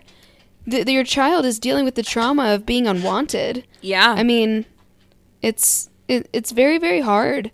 And that's not to say that there's not a lot of love that can happen there, but your kids have to feel comfortable to approach you and talk to you. There's also trauma involved in your parents being white when you're black. I've got my parents have friends who have adopted. They adopted a Hispanic boy, a little white girl, and a little black girl after their twins grew up. And it's hard. Like, they go to parent-teacher conferences and they're like, "Oh, you're Gabby's mom," and like, there's judgment. There's always judgment. Yeah. She doesn't look at her parents and see people that look like her. I mean, it's confusing, and there's trauma there. Not to say that we shouldn't adopt, you know, outside of our races. That's 100% what we should be doing, but it's important to know that that's not a cakewalk. Yeah. There's a lot of layers there, and there's a lot of acceptance that has to happen, and thankfully they're amazing parents, and they've gotten through it. Those kids are great, and, you know, but it hasn't all been easy. They've definitely been to therapy as a family, and they've definitely taken steps to make sure that their kids are okay. You know what I mean? There is a book that I was helping promote before the apocalypse happened. Let me find it real quick, because it is about a situation similar. It's about like, this woman wrote a kid's book for young black girls that have been adopted by white families. And I think it's a super important plug, and I'm sorry if you're Oh gonna yeah, have for to sure. edit. That was an insane case. So the title of the documentary is A Thread of Deceit. Mm-hmm. And it is supposed to be streaming on all platforms, all digital platforms, on April the 7th. So again, as this is released, it should be coming out tomorrow. Hopefully we'll have more info, and we'll definitely plug it on our social media when we... I mean, everybody's streaming something from somewhere right now, so... Yeah. The book that I was helping promote was Mariama Lockington's For Black Girls Like Me. It is for middle grade students, but I'm sure people older can read it. Oh, yeah. People a little bit younger, I mean, like, you can Percy read it Jackson's, with them. Percy Jackson is for middle school kids, and I fucking love it, so... Yeah. Just because something's easy to understand doesn't mean that we shouldn't. Yeah. But, like, it's about this 11-year-old girl who's been adopted by a white family, and, like, she, like, in the beginning of the book, she's got this best friend who is also black, who has also been adopted by a white family, and then they move. And all of a sudden, her older sister wants nothing to do with her. She can't find any friends. And it's really just about, like, dealing And with... then you feel really isolated. Yeah, it's dealing with what would it feel like to grow up with a family that looks like me, or how do I figure out where I'm going if I don't know where I came from? Right. So Right. I think Yeah. that's... There's a lot to unpack there. Yeah, there's a lot of it, but yeah, that was the Hart family crash case. I'm super Very well excited. done. Yeah, thank you. I'm super excited to see that documentary. I know it was a very heavy case this week, probably not super funny, but I think we found some moments of levity to keep it up. but And I once again forgot to grab cards, so you keep talking, and I'm gonna go do that. but Keep saying what you were saying. But I think it was super important to cover, and, you know, we are a comedy podcast, but we are not always rainbows and butterflies. I'm ready. All right, so it's time for a game. This is our game, of course, called by Drunk Stoned or Stupid, called If You Had To. Of course, it's just Would You Rather. So I think it's my turn. I think it's your turn. I think it's my turn to go first. So, it's would you rather, if you had to, would you ride a sexually frustrated mini donkey as your one form of transportation? Or be in my natural state, be nocturnal. I would 100% be nocturnal. I know you would. Between the two of those, I think I might pick that too. I'm my most productive at night, but I also really love the sun, so that would be difficult. But also, I need to go places, so. And that sounds like it would be incredibly slow and really infuriating. Yes. I would be fine with being nocturnal. You know, I've dealt with the social distancing this long. It don't matter. It'll be fine. Vitamin D deficiency. Who cares? Crying and freaking the fuck out for an entire week. It'll be fine. Yeah, it's fine. It's fine. The world is on fire. It's fine. All right, you guys. Thank you so much for listening. Definitely check out that documentary. Remember that to head over. Sorry, I am out of it because okay. What is life right now? It's Blur's Day. So definitely head over to our Patreon. We've got some really cool content coming for you guys there. Lots of plans in the works there, but we definitely have some really fun creepy stories. Which are really fun if you want to freak yourself the fuck out. Yeah. If you want a good ghost story or a good creeper story, we've got some great stuff over there for you. And we're going to record more of those this weekend, I think. But anyway, I do. And we definitely had a whole business meeting of more ideas that we have planned for you guys for Patreon. So it's going to be a really cool stuff coming up. Yeah, it's going to be fun this summer when Kay is not doing 7 things. So, so definitely head over, check that out. Check out the Lexington Bookie. Get yourself some reading material for the quarantine. And also, just want to say this real fast. Like, I know it's hard, but I came across a really cool post on social media from a psychiatrist who kind of distilled all of the advice she was giving to all of her patients. And I might see if I can find a way to share it to our page, on our Facebook page. But she had a whole 25 list of 25 different things of just general advice of how to cope with this. Because she was like, I've seen enough patients lately that had the same questions about how to cope with the quarantine, and I figured I'd just distill it and send it out to the world publicly. Because we all need it. And one of the things that that has resounded with me this week, because my house is probably as clean as it's going to get at this point, is, do something crafty. Do something that's got a repetitive motion to it. So something like knitting, cross-stitching, embroidery, crochet, coloring, painting, stuff like that. Something that's kind of mindless but also productive. So you can see something beautiful at the end of it, and also, I mean, it's just repetitive movement like that can be very therapeutic, and kind of help distance you from the isolation a little bit. So, flip on something to stream, pull out a new, I pulled out, personally, I like to cross stitch, and I cross stitched my niece a stocking, for when she was born. My grandma did that for all of us, as all of us on my dad's side of the family, and it's something really that I enjoy. So I pulled out my pattern book today and texted my sister-in-law, because she's pregnant with me right now, and we both picked patterns that we're gonna do, that I'm gonna do, and she picked one for her child, and I picked one for mine, and I went through all my thread, and it felt really, really good to know that I have something, a fun little project that I can start, because especially with being in pain, like, my energy's back, but like I said at the beginning, my hips are growing. I think I said that at the beginning. Yeah. My hips are growing, so it feels like I've been punched in the vagina.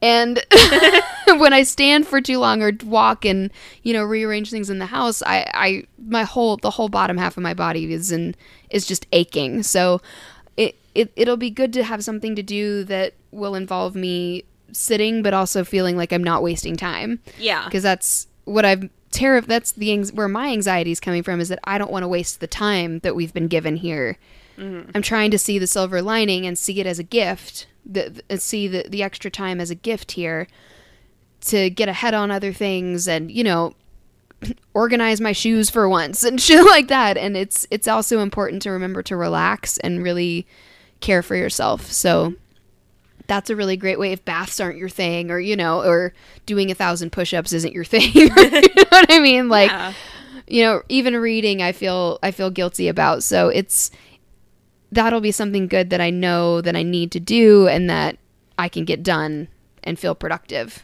And I know that you said something about that you were going to find your crochet stuff. Mm-hmm. Just anything like that you can do for yourself is important right now. I just ordered this book from Amazon that's going to get here on Wednesday. I'm super excited about. Let me find what it was. It's by Jessica. God, Kay. That's the title of this episode. Let me just find. Sorry. Kay's not prepared. It was written by Jessica Burkhart. Well, edited by her. It's called Life Inside My Mind. And it's 31 authors share their personal struggles. So they talk about their issues with OCD, ADHD, anxiety, depression. And I feel like it's going to be really impactful.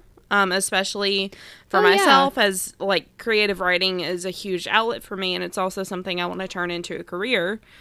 And writing is huge. Definitely, if you're not into it, start a journal. I mean, process through this. Mm-hmm. You know, and like we're on the front lines of history right now, you guys. Like, this is gonna be taught in schools. Yeah, we're witnessing something that is earth shifting. As a person who is studying sociology, I can already tell that this is going to be a huge shift in there is our no back society. to normal either. Like, that's something that's important here. Like, when this is over, things will not go back to normal. No. There will be a new normal, and it's important that we accept that, because I know change is really difficult for us as human beings. Mm-hmm. But it's important that we get rid of the phrase back to normal. Because there won't be a normal to go back to. The world is going to be different. Yeah. So it's important that we start talking about what the new normal is going to be and what the new world is going to look like.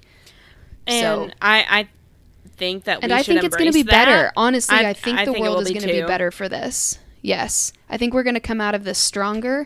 I think we're going to come out of this with a better sense of the environment. Mm-hmm. I think we're going to come out of this with a better sense. We're all going to be better cooks.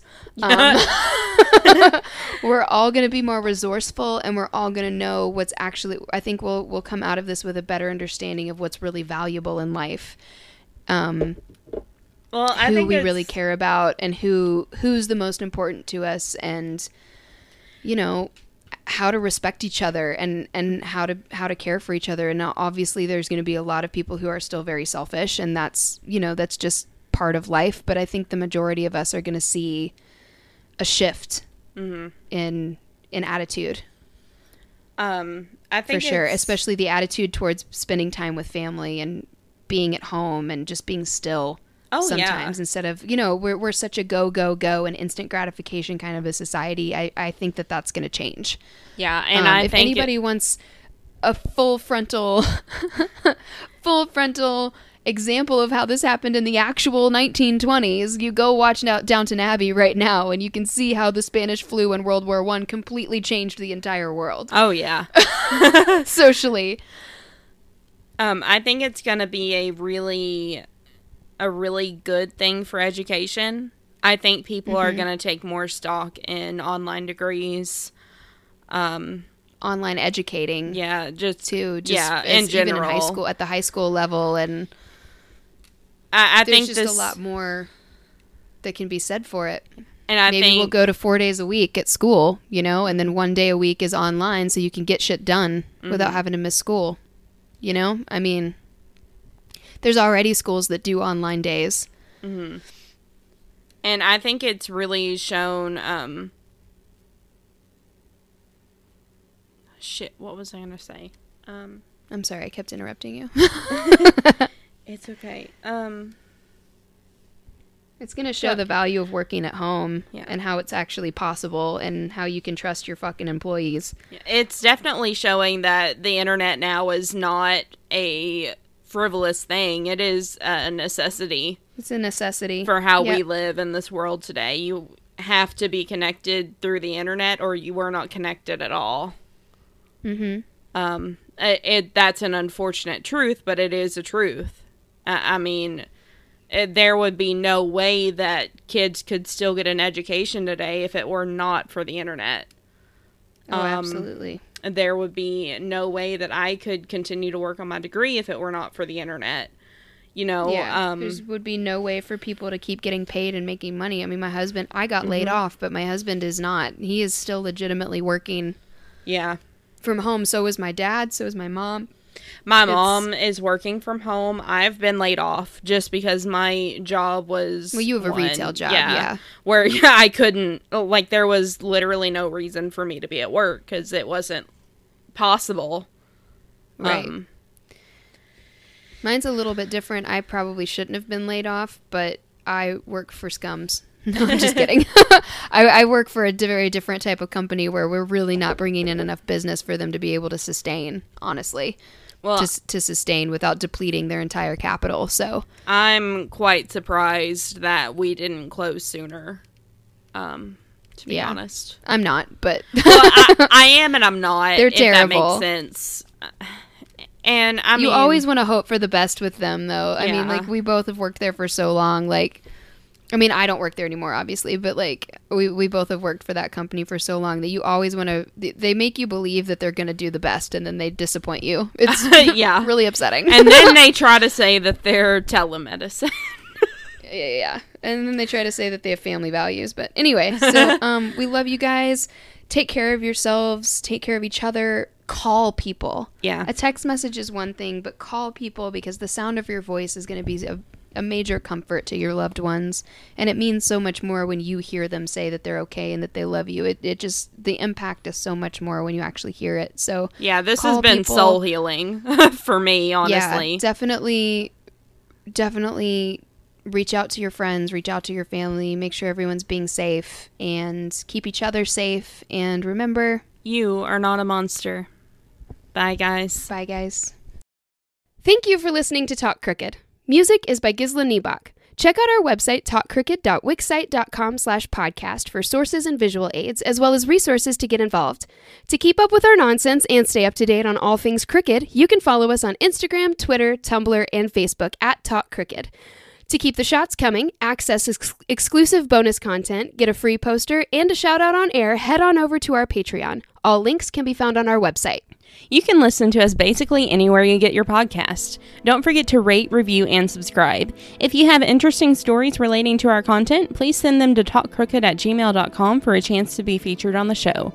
For business inquiries or sponsorships, please email us at carrieandkbusiness@gmail.com. See you next time!